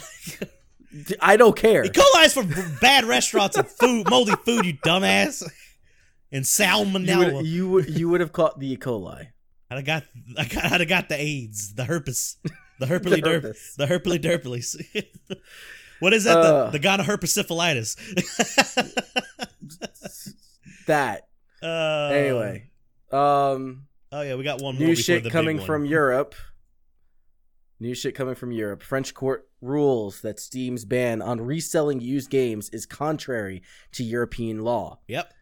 So this ruling is coming out of the High Court of Paris 2 days ago, according to a report that French games site Numerama. You got to get it right too. Numerama. It's the Tribunal de Grande Instance de Paris. I speak American. You speak I'm gonna English? skip that over. I'm gonna skip that over. Essentially, what it's coming down to is that we are purchasing a product, a full dollar product. Yes. That we should have the right to resell if we don't want it anymore. Right. Valve is turning around and saying, no, we're a subscription service. I laughed when I read that. when I heard that, I was just like, no, you're not. Do you know what that? I'm buying the full game. I'm not paying you month after month after month to continue to play the same game. It's not a subscription service. No. I am buying the license from you. I should have the right to sell back the license. If there was an interview where someone said that, I doubt it. It's probably all in paperwork, but I would have loved to see someone be like, well, we're a subscription service. And just one person on the other be like, what? It's the Princess Bride thing. It's like, you keep using that word, but I don't think you know what it means. I don't think you know what it means. I'm fine. Like, I kind of like the idea of like digitally being able to buy the game and then like, hey, I don't want it anymore. So this would put GameStop back in business. Well, yes. One, it could possibly put GameStop back in business some weird way. Two, this would also justify G2A to a certain extent. Yeah, it would. That's the first thing that I thought about. Yeah, this would justify G2A, like hard. Because outside of like all the shady shit that G2A is known for, this is exactly what their business model is based off. No, we don't understand their business model, Chris. It's too complex. I'm sorry. I got ahead of myself. It's a gray area. We don't know what it's for. Fuck me, right? Fuck me, it's right? The reason why Valve is coming down and be like, no, we don't fucking want this is because you're essentially saying we can take your money and you're now stuck with what you have. They're controlling the money and the product at the same time. Yeah. There's no secondhand market within Valve that allows people to trade or sell games to each other. So that's why I was surprised when we were able to play other games on other people's accounts. Which I guess that was one way of them trying to get around it. I don't know. But Valve has promised that they will appeal this. I wonder how many times they will appeal this. It's really cool for Europeans. Yeah. I wish that shit would come over to the United States. Well, that's the thing too. You said that that's the first thing you thought of. It would justify G2A. There would have to be something specific where it would have to be. I don't know. Even then too, how would you be able to do like? Because I was thinking in my head, people that buy like tons of the codes, and then they would just try to do it. But you don't necessarily that either. Like it could be like everybody in the Megavisions crew buys the same game, and then we all want to get rid of it, and we sell it to someone like G2A, and they just so like that actually becomes a weird gray area. Like how the fuck is that going to happen? But I do like having the ability to sell, quote unquote, my digital code to my game if I wanted to or not. Doesn't mean that I'm actually going to do it. Yeah, now that I think about it, like even though I've got all this trashy shovelware that I get from like Fanatical and Green Man Gaming with all their, and Humble Bundle with all their like, buy the RPG bundle for $5. Here's 70 games. I only want 2, but and like you're going through them, I'm just like, oh cool. Like you're like trash, porn game, trash. Oh, I got Knights of the Republic. There you go. Knights of the Old Republic. There you go. I $5 well spent. Yeah. So that's the thing. I feel like Are we on the both sides of the fence on this? Like, we want to be able to have control of our games, but we also don't want shitty companies like G2A to profit? I think that if G2A were to start getting codes legit, legitimate sale transactions, I think that would be a valuable thing. Okay. I can't pull anything out of my ass. I'm just saying, I see where you're going there. Sure, instead of stolen keys. what I'm saying is that I am sure that there are companies out there that established themselves in a gray market that eventually brought themselves to the right side. Yeah. You know what I mean? And I can see that too. So like, we buy the game. With an indie developer, let's take Shovel Knight. We both buy the game. We play the game. We play it for a while. We like it. We're like, okay, well, I want to get a little bit of money back on this. You know, I've bought 4 physical versions already. So we go to sell it. They still got their money. So the indie developers still got their money, right? Off the initial purchase. So it's and then it goes back to the entire like GameStop model, because I remember 10 years ago plus, when I was working at Rosetta Stone, my manager was also a big time gamer. He like hated GameStop. He despised GameStop. And it was just like, the developer doesn't make any money off of the used game. And I'm just like, well, so the fuck what? They got their money the first time. They already bought it. Matter. Yeah, someone already bought it in the beginning. Like, they still get their money. But it's just like, no, the developer should be able to get all of it, their money off of every single transaction. I'm just like, I don't necessarily think that that's 100% true, because you've already bought it wholesale. They've already made their money off of that. If Steam gets a secondhand key, they can go ahead and just sell it to somebody else. Like, I don't see the net loss in that. Yeah, you might take a little bit of a hit. So instead of every transaction you're receiving your $60, you're probably going to take an average of maybe like $45. But because you can't repackage a license, it's just a license every single time. Yeah. So you can essentially sell the license for another $60 and nothing happens. Yeah, it's not like, oh, this game's open, so now it's used. Yeah, like I don't know. Maybe I'm thinking of the system incorrectly, but we don't know what the fuck. I don't think that it's a bad idea to allow people to resell their licenses. I don't either. I don't. But the thing is, it's not going to happen with us because we're hoarders when it comes to games. I mean, like us specifically. I hope it comes to the U.S. I think it would be a benefit. But let's go on to the next one. So, rumors says Sony has a huge surprise in store for the PS5 at launch. The next-gen PlayStation and Xbox consoles should arrive in the whatever. Basically, it came out from a reliable source. It says journalist Zenji Nishikawa said on YouTube. Such a cool name. That is a pretty good name. Said on YouTube that the PS5... He's an anime protagonist. Totally. That's Zenji. That's awesome. It's like Kira from JoJo Part 4. Anyway, Zenji Nishikawa said on YouTube that the PS5 will come in a regular and a Pro model. The PS5 Pro will cost anywhere from $100 to $150 more than the base model, which is fairly normal. He said without revealing any specifics about the device. He's very credible because he said everything about the Nintendo Switch Lite before it was made an official, and he was right about everything that he said. So it's coming from a good source. The only thing is, though, the article that we're reading still talks about all the specifications that we talked about on previous podcasts that the PS5. Yeah, sure. They're just trying to pad the article. Yeah, but the important saying thing is they're going to release both of them instead of waiting to release another one. I think that's a mistake. Oh, 100%.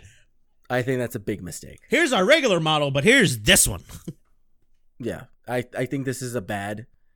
Why would I'm you not do a this? big fan of 4.5 or 0.5 console updates. Yeah. I do like my PlayStation Pro because it's faster, which in the long run saves me time. Yes. Which I'm fine with. But like the Switch Lite, like I'm never going to buy one of those. Yeah. Like, I need it because there's more people in my house that play fucking video games. True. But as far as this is concerned, I think this is a mistake. This is the reason why Xbox or Microsoft is not coming out with 2 different models anymore. They're only doing the one base model. I just don't understand. Why would you make 2 models when you could put all that man hour and all that work into the model? At least soon. I think what they're trying to capitalize on, they're trying not to lose the lead that they had when the PS4 came out, and they're trying to make it more affordable because people are saying there is no doubt, PS5 is probably going to be a $600 console. Yeah. People have no doubt in their mind about that. I don't have a doubt in my mind. This is going to be an expensive console. I think what Sony might end up doing is they have a PS5 that will do 1080p and maybe upscale to 4K, and then they'll have another model that will 8K. upscale to 8K, which I don't know why that's fucking necessary now. But for them to I don't know, man. No, you're supposed to know. You're the part of the podcast that knows everything. I say I don't know. I know that. I'm just I can't wrap my head around why someone would do this. That's what I'm saying. I don't understand why they would go ahead and make this decision, because you are turning around and saying, here is a weaker version that is going to play your games shittier. Yeah. That's going to have slower load times, which, granted, the PS5 has really fast load times anyway. 20 times faster than the PS4. Yeah. But the thing is, it's a legitimate jump. The PlayStation 4, I own both models because I bought the first model because it was the only PS4 that I could buy. Right. And then the next model came out and I was like, I got a little extra money. I want another one. We need another, the older one is in the living room. Also, the reason I even bought a second one was because my original one died. I had to replace the power supply on it. Yeah. And I also had to mod it because there was a fault in the original PlayStation 4s that the heat sink didn't sit tight enough onto the heat displacer. And it wouldn't distribute the heat and it would shut itself off. I actually had to buy some silicone washers and unscrew the plate that pushed the heat sink down and actually put those washers on it and screw it down tighter so that it would put more pressure on it. Wow. Yeah. So that's why I bought a PlayStation 4 Pro, because it took me a year to fix that. So, but this is goofy. I do not blame you on that. This is goofy. I don't understand the concept because Microsoft already saw the error in their ways when they were planning on coming out with the Anaconda and the original Scarlet, and then we're just coming out with the high-end model. Yeah. Flat. I think Microsoft could be a sleeper that might take the next generation. I'm not saying sleeper. They're one of the big ones. But, PlayStation 4 has, let's be honest, dominated this gen. Correct. And I don't know. Maybe them being on their high horse about it might knock them down, and maybe Microsoft might take... Because what is it? Phil Spencer is in charge of the Microsoft team again now, and he's been doing a lot of good things over the last few months. And he has, but I'm still not completely convinced that Microsoft has the guns to take on PlayStation. Yeah. Or take on Sony.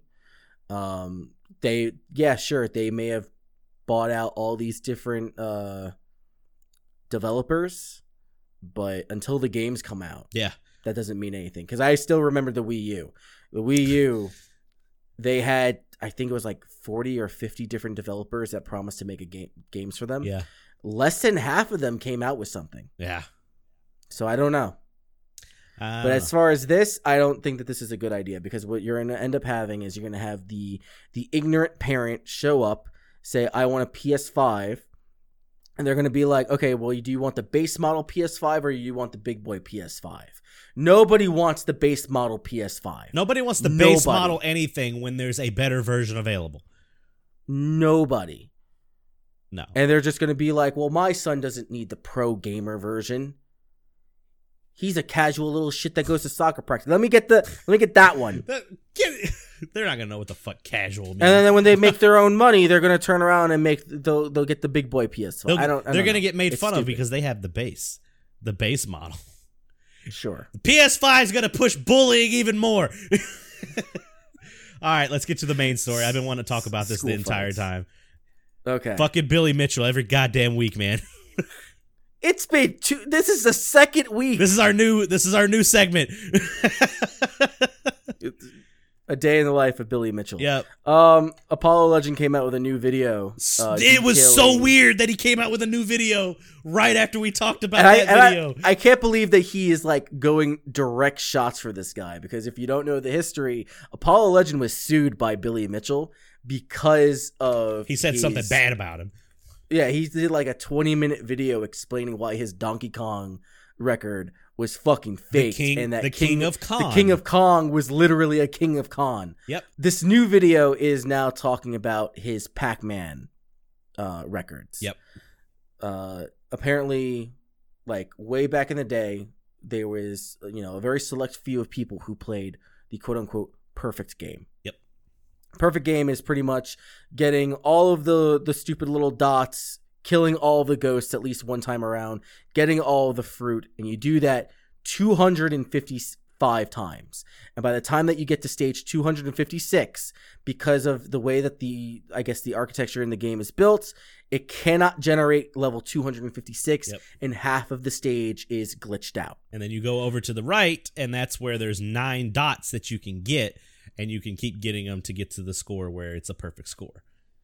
Correct. So, and the name, I'm sorry, not to cut you off, but the name of those people are Bill Bastable, and he was officially the first one to have the perfect game. And then there was Rick Fothergill. He got it right before, or he did it before Billy's alleged run. Well, Billy, I think, is the last person to actually do it, because he like accomplished 1999. it in 99 or 2000. Yeah. I'm pretty sure he's the last person to do it. And he took the longest to do it as well. He, like everyone else, there was one guy that did it in like 3 hours and 47 minutes. The timing is not really important. I mean, the timing is important. Yeah. Because everyone else has like, they did it in X hours, X minutes, X seconds. Yep. Billy Mitchell did it in a flat 5 hours and 30 seconds. Don't believe it at all. Flat. Don't believe it. What has come out from this documentary, I guess you could say, or this video, is that Billy Mitchell had taken a 15 or 30-minute break. It was a 30-minute break. Which was a 30-minute break when he was playing Pac-Man, trying to get the quote-unquote perfect score. Which is illegal in the tournament's rules. But nobody was saying anything. And the reason why no one's saying anything is because of the relationship that Billy Mitchell had with the owner of Twin Galaxies. And then they go really deep into the family dynamic, or lack thereof, in like Billy Mitchell's life, and how TG's owner like took Billy Mitchell under his wing. What it came down to is that Billy Mitchell was incredibly marketable. Yep. Compared to the other guys that have also made, the perfect score or whatever. Billy Mitchell was like the face. He was the baby face. He was the one. They went to Namco and they made Billy Mitchell like gamer of the century. Yeah, player of the century. Like giving him all sorts of accolades and pretty much boosting up the reputation that Twin Galaxies had. Yep. And they were simultaneously benefiting off of each other. But the problem is that a lot of these accomplishments are false. Again, we already saw it with King of Kong, or Donkey Kong, and now we're seeing it with Pac-Man. And they go really in depth into what happened. And apparently there's accusations of splicing taking place during the actual recording. So it was Billy's tapes, and then there was someone else's tapes that were involved when they were submitting the scores into Twin Galaxies. I don't know, man. Yeah, the owner that basically the right hand man with Billy, his name is Walter. I don't feel like we in the podcast we should really go into like the religion stuff and all that stuff. Yeah, no, I'm not doing Billy's personal life, and it just. The only thing we will say about the personal life that I feel like it has created someone that just doesn't like to be made fun of.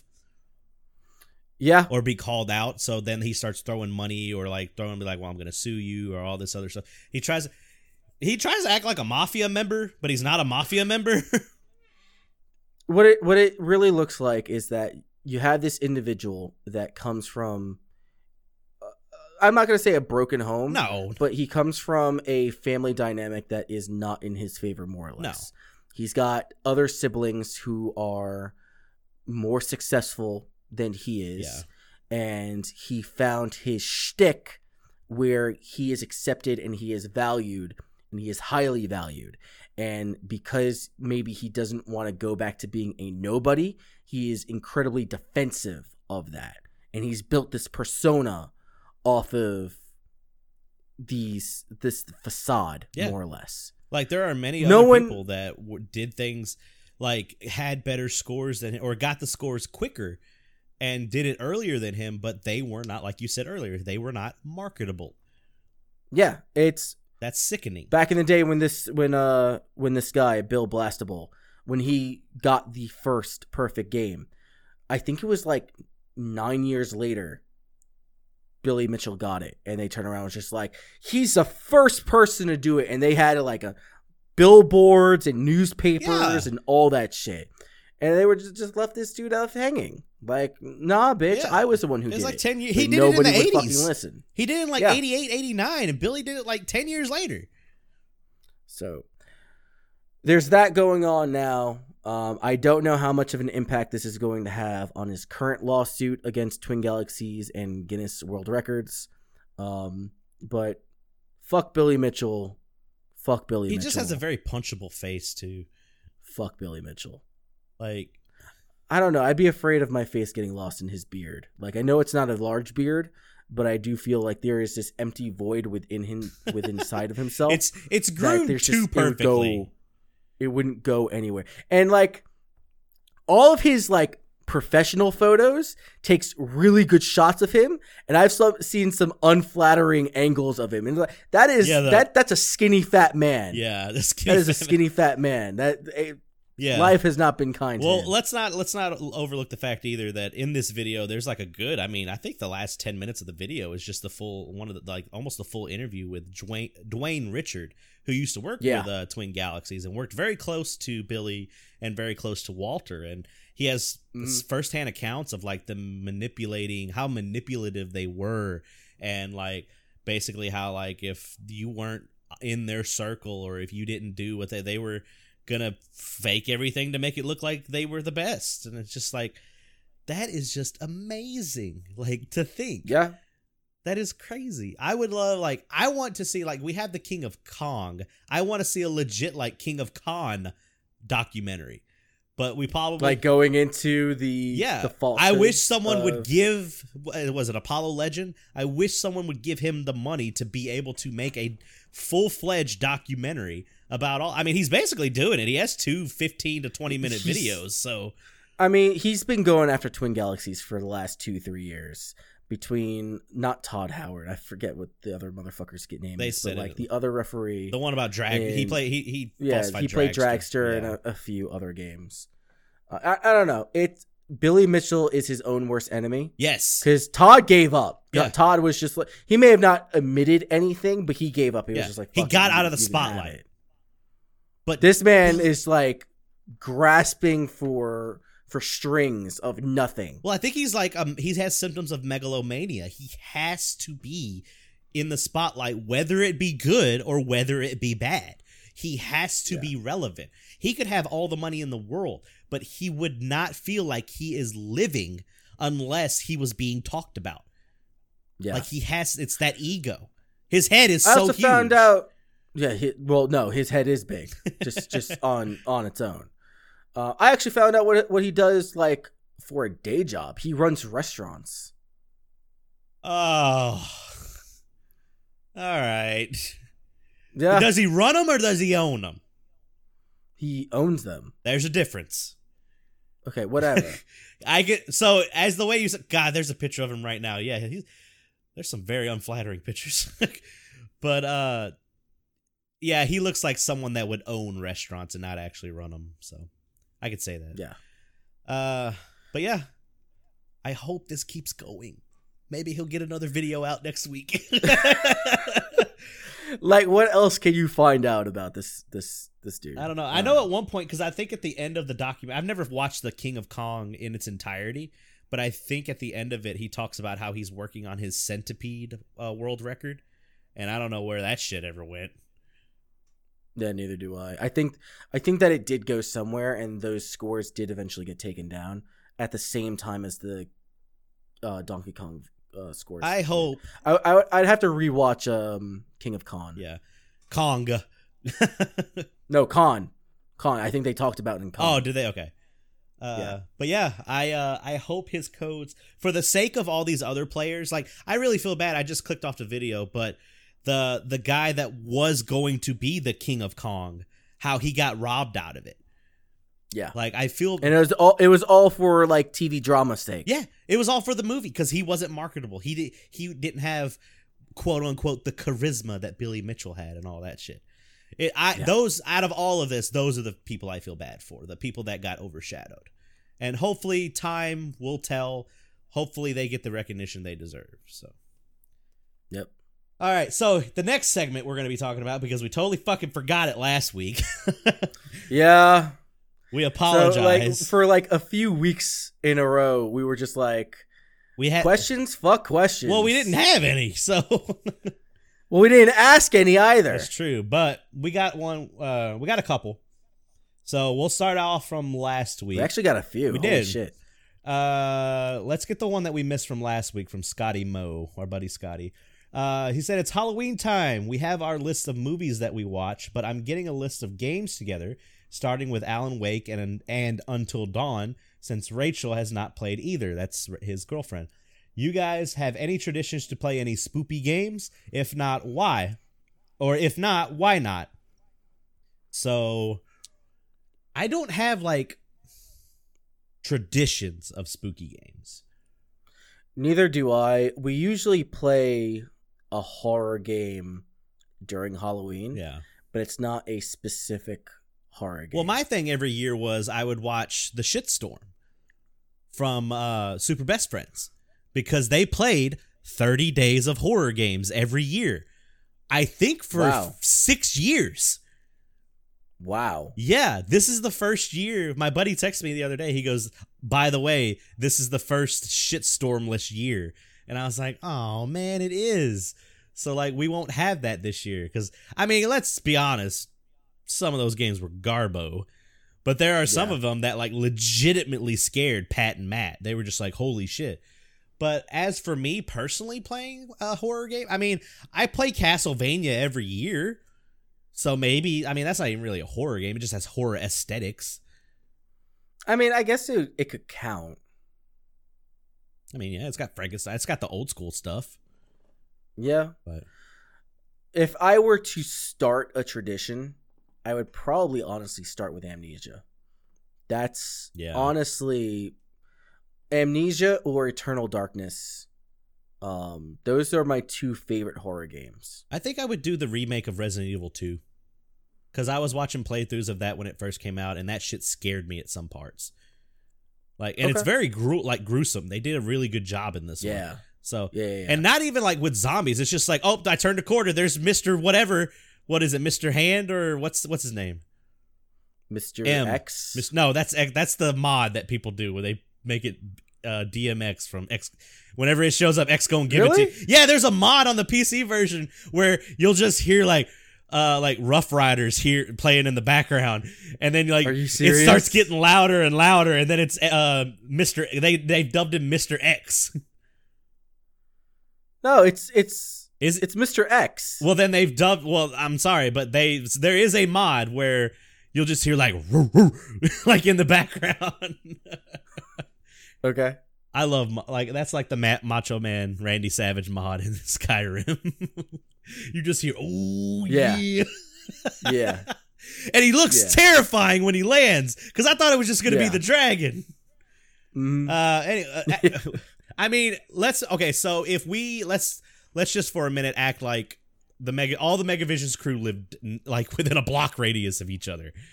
And that'd be convenient. Right? That would be a part where we could do a tradition every year, like play like Zombie Ate My Neighbors or something like that. But like, Yeah. I've never had just like I said, the movies are my traditions. So, the next one we got from H2O. What is your opinions on Throne of Eldraine on a flavor perspective? Throne of Eldraine is the new Magic the Gathering set that's coming out. I really like it. I didn't in the beginning, but now I do. I really like it. Like, flavor-wise, I felt that Standard Magic was getting really, really boring. I was tired of the seriousness. Because they were focusing so heavily on the Gatewatch. Yep. Like, Michael I now Bolas. understand why people get sick of the fucking Gatewatch. Yeah.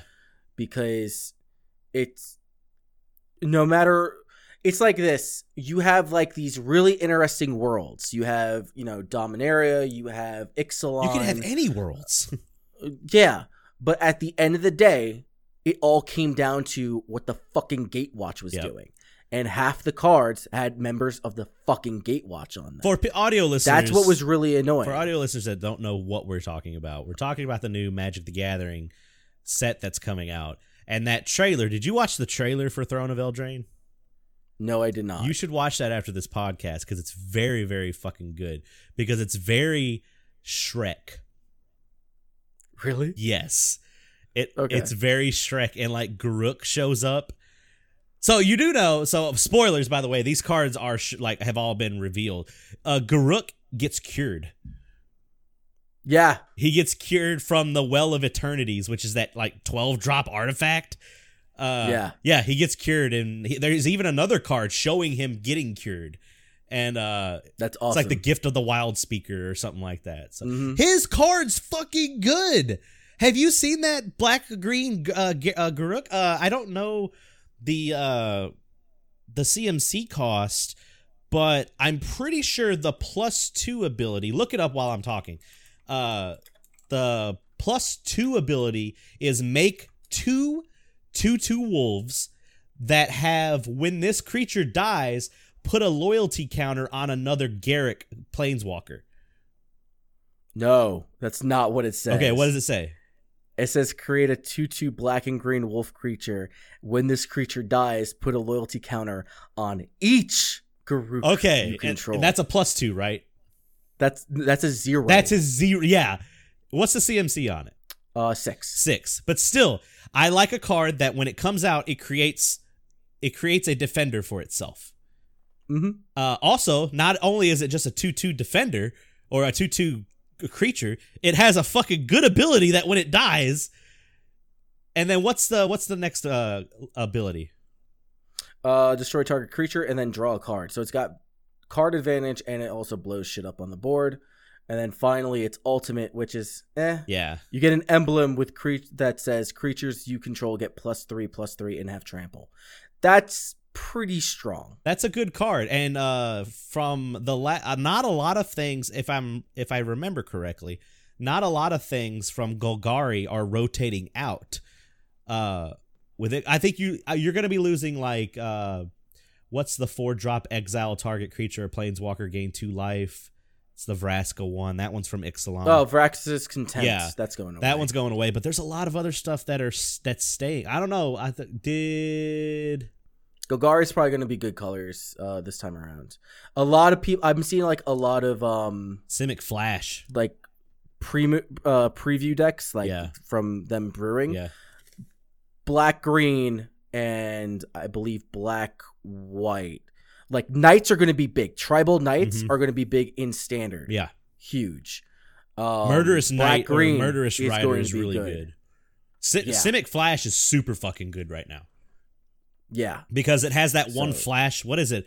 It's a flash 4/4, or I think it's a 4-drop flash wolf. That if you didn't cast any spells or if nobody casts a spell this turn, you get a wolf. Yeah, it's dumb. It's real dumb. And then there's that new flash fairy. That's like a 3-drop 3/1 that you get to like. I don't know. I'd have to look it up. But flavor wise, I like a lot of this stuff. I like a lot of the cards. I like the adventuring stuff that's going on. I didn't think I was going to. But this set looks really good. Mm-hmm. I'm enjoying. Yeah. Flavor-wise, I really enjoy it. So, let's see. Our next one, If you can personally identify yourself as a member of the Overwatch cast, who would it be and why? I'm gonna let you go first. I'm gonna go with Roadhog. Because Roadhog is fucking awesome. I like Roadhog, and I really like Roadhog, and I really like Reinhardt. I just like the nobleness of Reinhardt, and also he's a little crazy. But Roadhog is just like, I mean, he's a one-man apocalypse, so fuck it. Yeah. I met the voice actor for him, and he was really cool. Why did they get rid of him? No, I met him at a convention. You met him. I thought you said you missed him. No, I happened to walk by a booth, and there he was, and I was like, oh shit. And he had the pop. That's one of the pop vinyls that I actually like, because Roadhog just has black eyes, and it's one of the bigger ones. Cool. And he signed it for me, and I had a top knot back then, like I had a ponytail, and he was like, "Oh yeah, let's take a picture together." And I was like, "You kind of cool, dude." Nice. Yeah, it was pretty awesome. I would either pick Soldier 76. He's really good. Or he's the Punisher. Or I would go with Reinhardt as well. Soldier 76 is just the Punisher. Yeah. 100%. Yeah. I don't really have like a reason. I just think that if I were to be put into a game similar to that, I would end up being like the run and gun machine gunner. Yeah. I'm not gonna say Reaper because you're not that big of an edgelord. I'm not that deep into the edge. I would say Soldier 76 or Reinhardt. I can see myself filling either one of those roles. As far as lore is concerned, I don't fucking know. Yeah. Because I don't follow the comic. I don't either. But those are just characters. I mean, those are basically like Reinhardt, Roadhog, Soldier 76. Those were Junkrat. Those were my mains whenever I did play. I really like Junkrat. So literal white trash. That's what you like. There's only two that are white trash. They're not white trash. You pick two out of the three. That's Mad Max Apocalyptic, motherfucker. There's a difference. And what color are all the people in Mad Max? They're not all white, Chris. That's racist of you to say that. And I don't appreciate it. They're Australian, first of all. I've never seen Mad Max, either one of them. So I just threw my line out there and like, what am I going to catch? You should really watch Fury Road. That's the one that has Tom Hardy in it. I heard it's really good. It's one long car chase. Okay. It's a 2-hour long car race or car chase. Nice. Let's see what we got. This one's a long one that we have from Scotty. Have you kept up with the Death Stranding news? I am severely less interested now with all the micromanagement exposed. Is this becoming an example of why no one has agreed to give Kojima complete freedom prior, or are you still interested in the game? That's the first part of the question, so let's answer that first. Okay. So, mildly, I'm trying to go into Death Stranding with as little information as I can. However, I have kept up with some of the news that, you know, there's a large level of micromanagement coming out from Death Stranding. Right. That is how Kojima operates. If you were not aware, if going back into the early 2010s when the Fox engine was being developed, Kojima, he is a man with a huge vision, and he is also a man that expects an endless supply of money, more or less. Yeah. Like he is like, he's known to be like the movie guy of the games industry. Yeah. He's the mysterious guy. Like nobody really understands him. He's very quirky, and his games have, you know, these hidden messages and shit like that. And a lot of his inspirations come from film. It's very weird. And because he had like this rock star status for making Metal Gear, he just expected that he can do whatever the fuck he wants. Yeah. That's just his vision. That's how he does things. No, I am not less interested in the game because of the micromanagement. That is how Kojima has always operated. is this becoming an example of why no one has agreed to give Kojima complete freedom prior? No, that's not true. Yeah. They have given Kojima complete freedom. There was a lot of drama that took place during the development of Metal Gear Solid 5. Yeah. There was a lot of politics involved with Metal Gear Solid 5. There's a lot of videos that you can look up to. I can actually point you into the direction of one of them because I just recently watched one. Okay. While you're pulling that up, let's start with the next part of the question too. On that same note, what creative mind would you want to give total freedom to create whatever they want? Scotty's would obviously be Yuji Naka. What's your go-to? Okay, never mind. Sorry, he asked a bunch of questions, but that's the next one on this. So, what creative mind would you want to give total freedom to? That's a hard to make whatever they want. That's a really hard. I would say Dan Aykroyd, but they already did that, and he made fucking Nothing But Trouble. You should look up the trailer to Nothing But Trouble. That's a fucking insane movie. I don't know a lot of developers just by like their name. I mean, I would say Platinum, but I feel like Platinum has gotten to do basically whatever they wanted on multiple games before. Yeah, it's weird because the people that I'm coming up with are the people who already make those games. You know what I mean? So, like, I've played an AGL Numa game. Mm-hmm. I've played a, Hideo Kojima game. Right. I played a Shigeru Miyamoto game. Yeah. I played a Yuji Naka game. Those are the people that I think of that I want them to have full-on creative freedom to do whatever the fuck they want. I can't think of anyone new, and that's the other half. That's the other half of like the sword, because when it comes to indie developers, they do whatever the fuck they want anyway. Yeah. So if we're talking about someone who had like an endless budget to just make anything, I don't really have a good answer for you. I mean, I guess I would say we're really bad at this. Because I can't think of one either. I think that I have a valid statement on that. No. Everything your I've statement's seen, valid, yeah. Everything I see, I guess I would say whoever was the director or the producer for the original Xenoblade Chronicles, okay, I would like to see what he would do Unhinged. Because while that game is amazing and fantastic, it was held back by the Wii. I want to see what more he could have possibly done. You know what I mean? Yeah. Who are the creators for that Scalebound game? Or who the ones that were going to be making that? I just wanted to see that game come to light. Kamiya. Oh, yeah? Kamiya. Yep. I just want to see that game. Like, I don't know what his... Hideki Kamiya. Resident Evil 2, Devil May Cry, Beautiful Joe, Okami, Bayonetta, 100, The Wonderful 101. Again, that's another example of someone who's just like, yeah, just do your thing, man. Wonderful 101 is literally someone being like, hey, here you go. So, I don't know. Let's say, so you're more on the game side, you know more about them. I know more about movies and stuff like that. Let's see. Someone in the movie world, I would just want to make whatever they would want. I don't know. That's crazy. I have somebody. All right, what is it? And I'm trying to remember what his fucking name was. Peter Jackson. I would like to see Peter Jackson, and I don't know if he's already done it. I would like to see Peter Jackson do something that is like completely original, not based on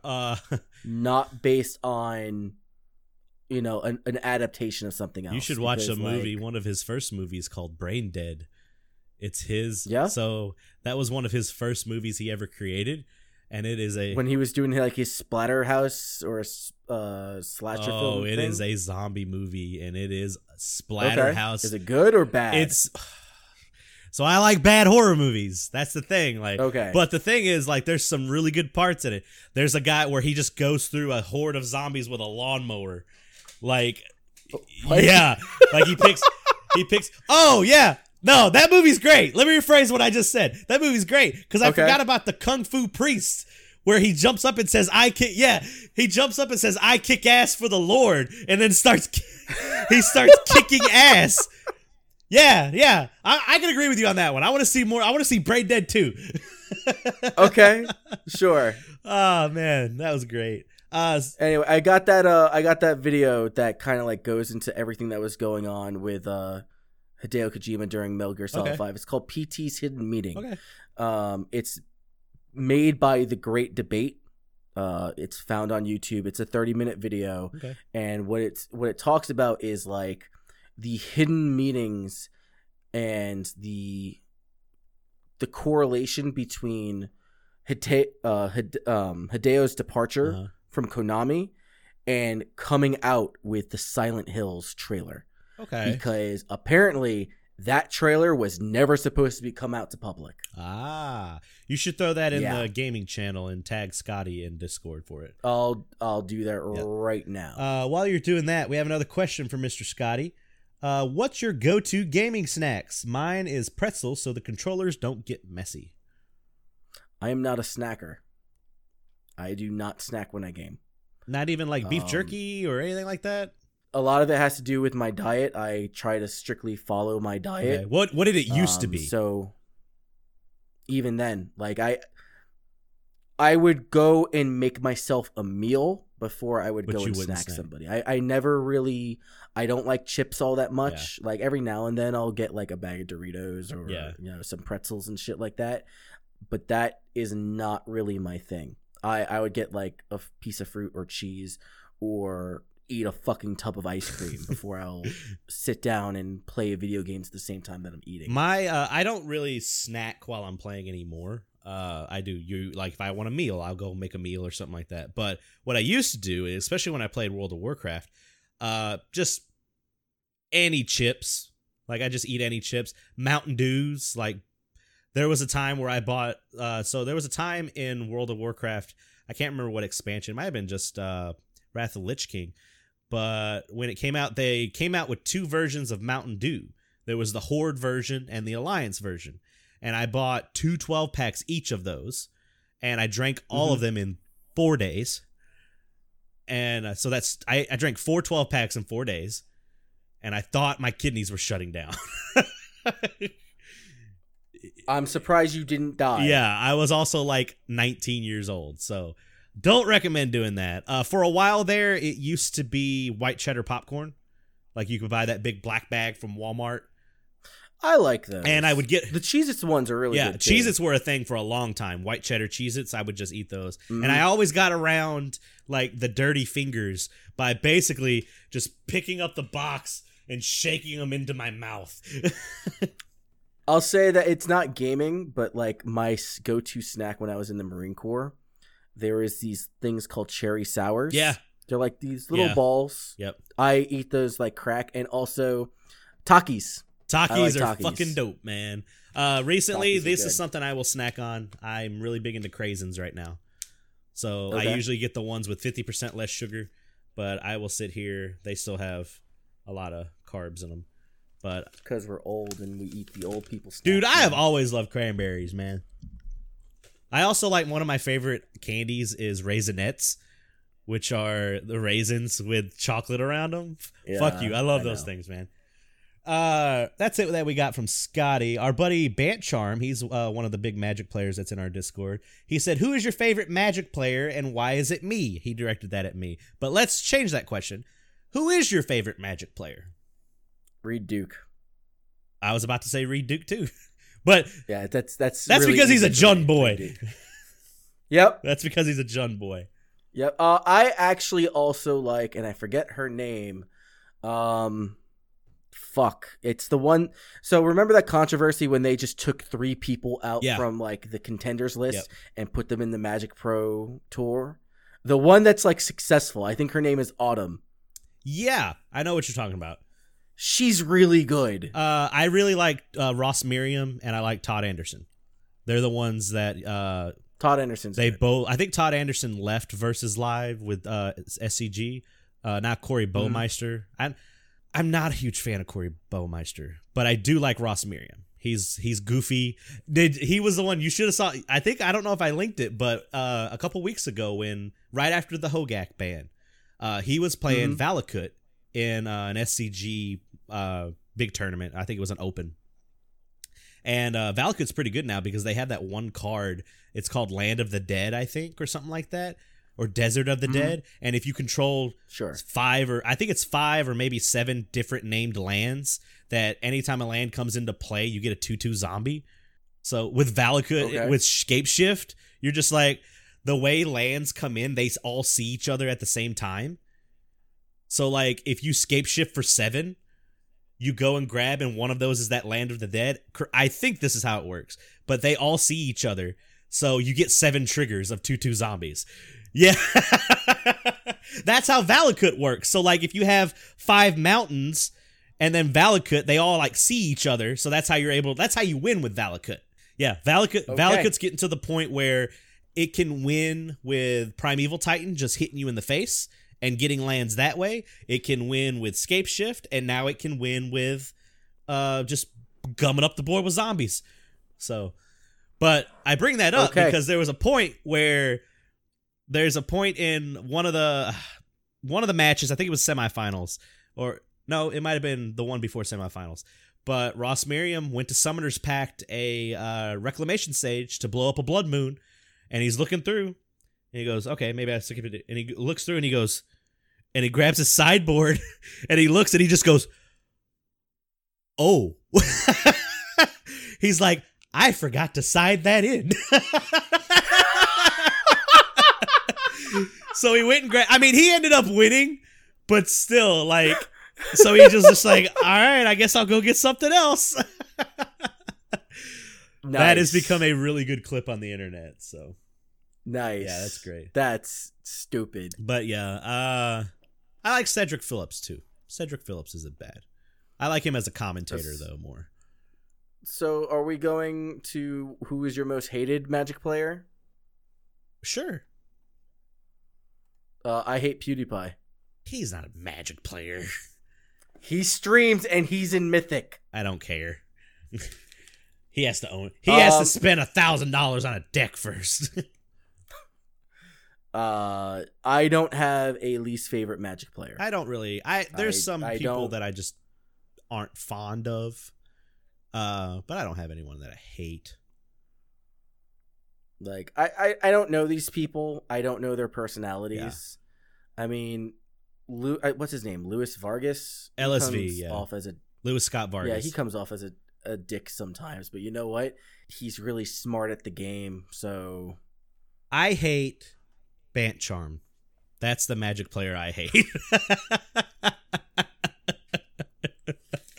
Okay. He doesn't listen to the podcast anyway. Fuck him. Oh, man. That is all the questions that we have this week.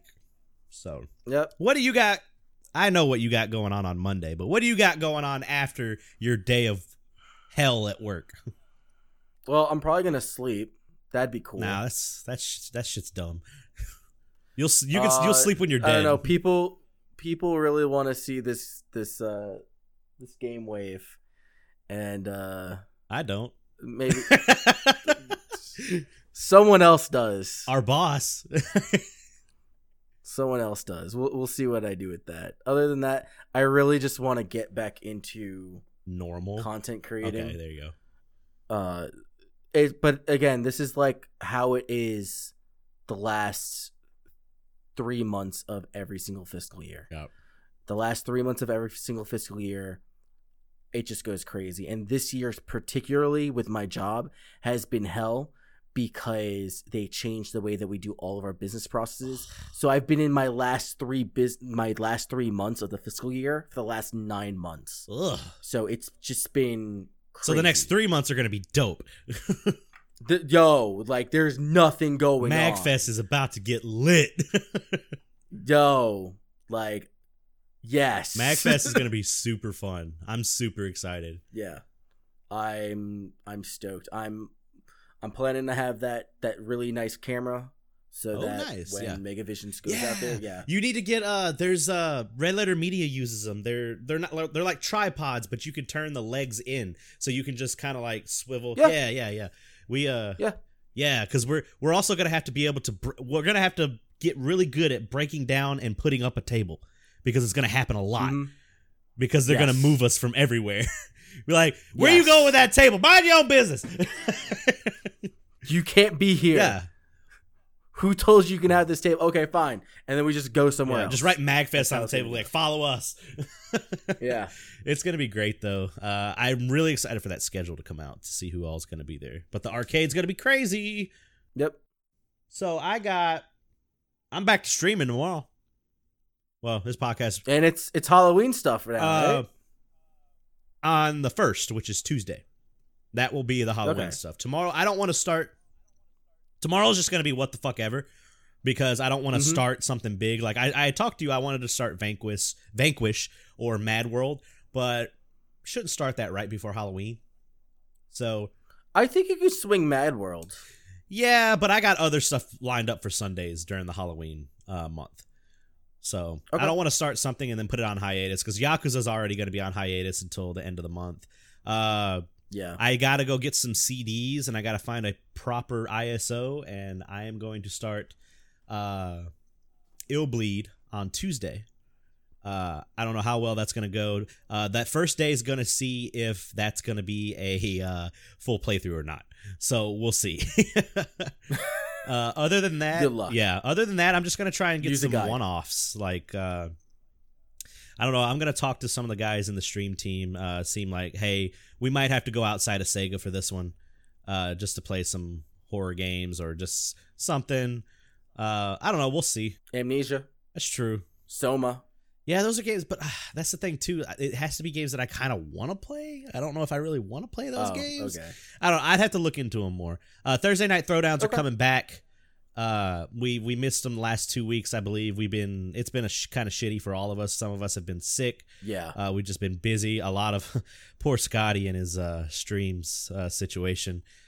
Hopefully we can get that fixed too. But we'll be back. If Duck Game has online multiplayer, we're all gonna play. We're all gonna wear some Halloween themed hats on our ducks, and then we're gonna play. I'm down with it. If we could get, I really would like to. Like, I know we can't do it unless we looked into the parsecs or something like that. I would really like to play Zombies Ate My Neighbors with somebody else, but I don't know how we could do that. So, well, when I'm finally off, we'll talk. That works for me. What else I got? Just playing some more Monster Hunter. And that's basically it, man. Cool. Scotty said, huh, because he doesn't know what that link means. He'll find out. That's right. All right, everybody. That is it for us. We are going to see y'all next week. And thanks for the continued support. And everybody, have a nice week.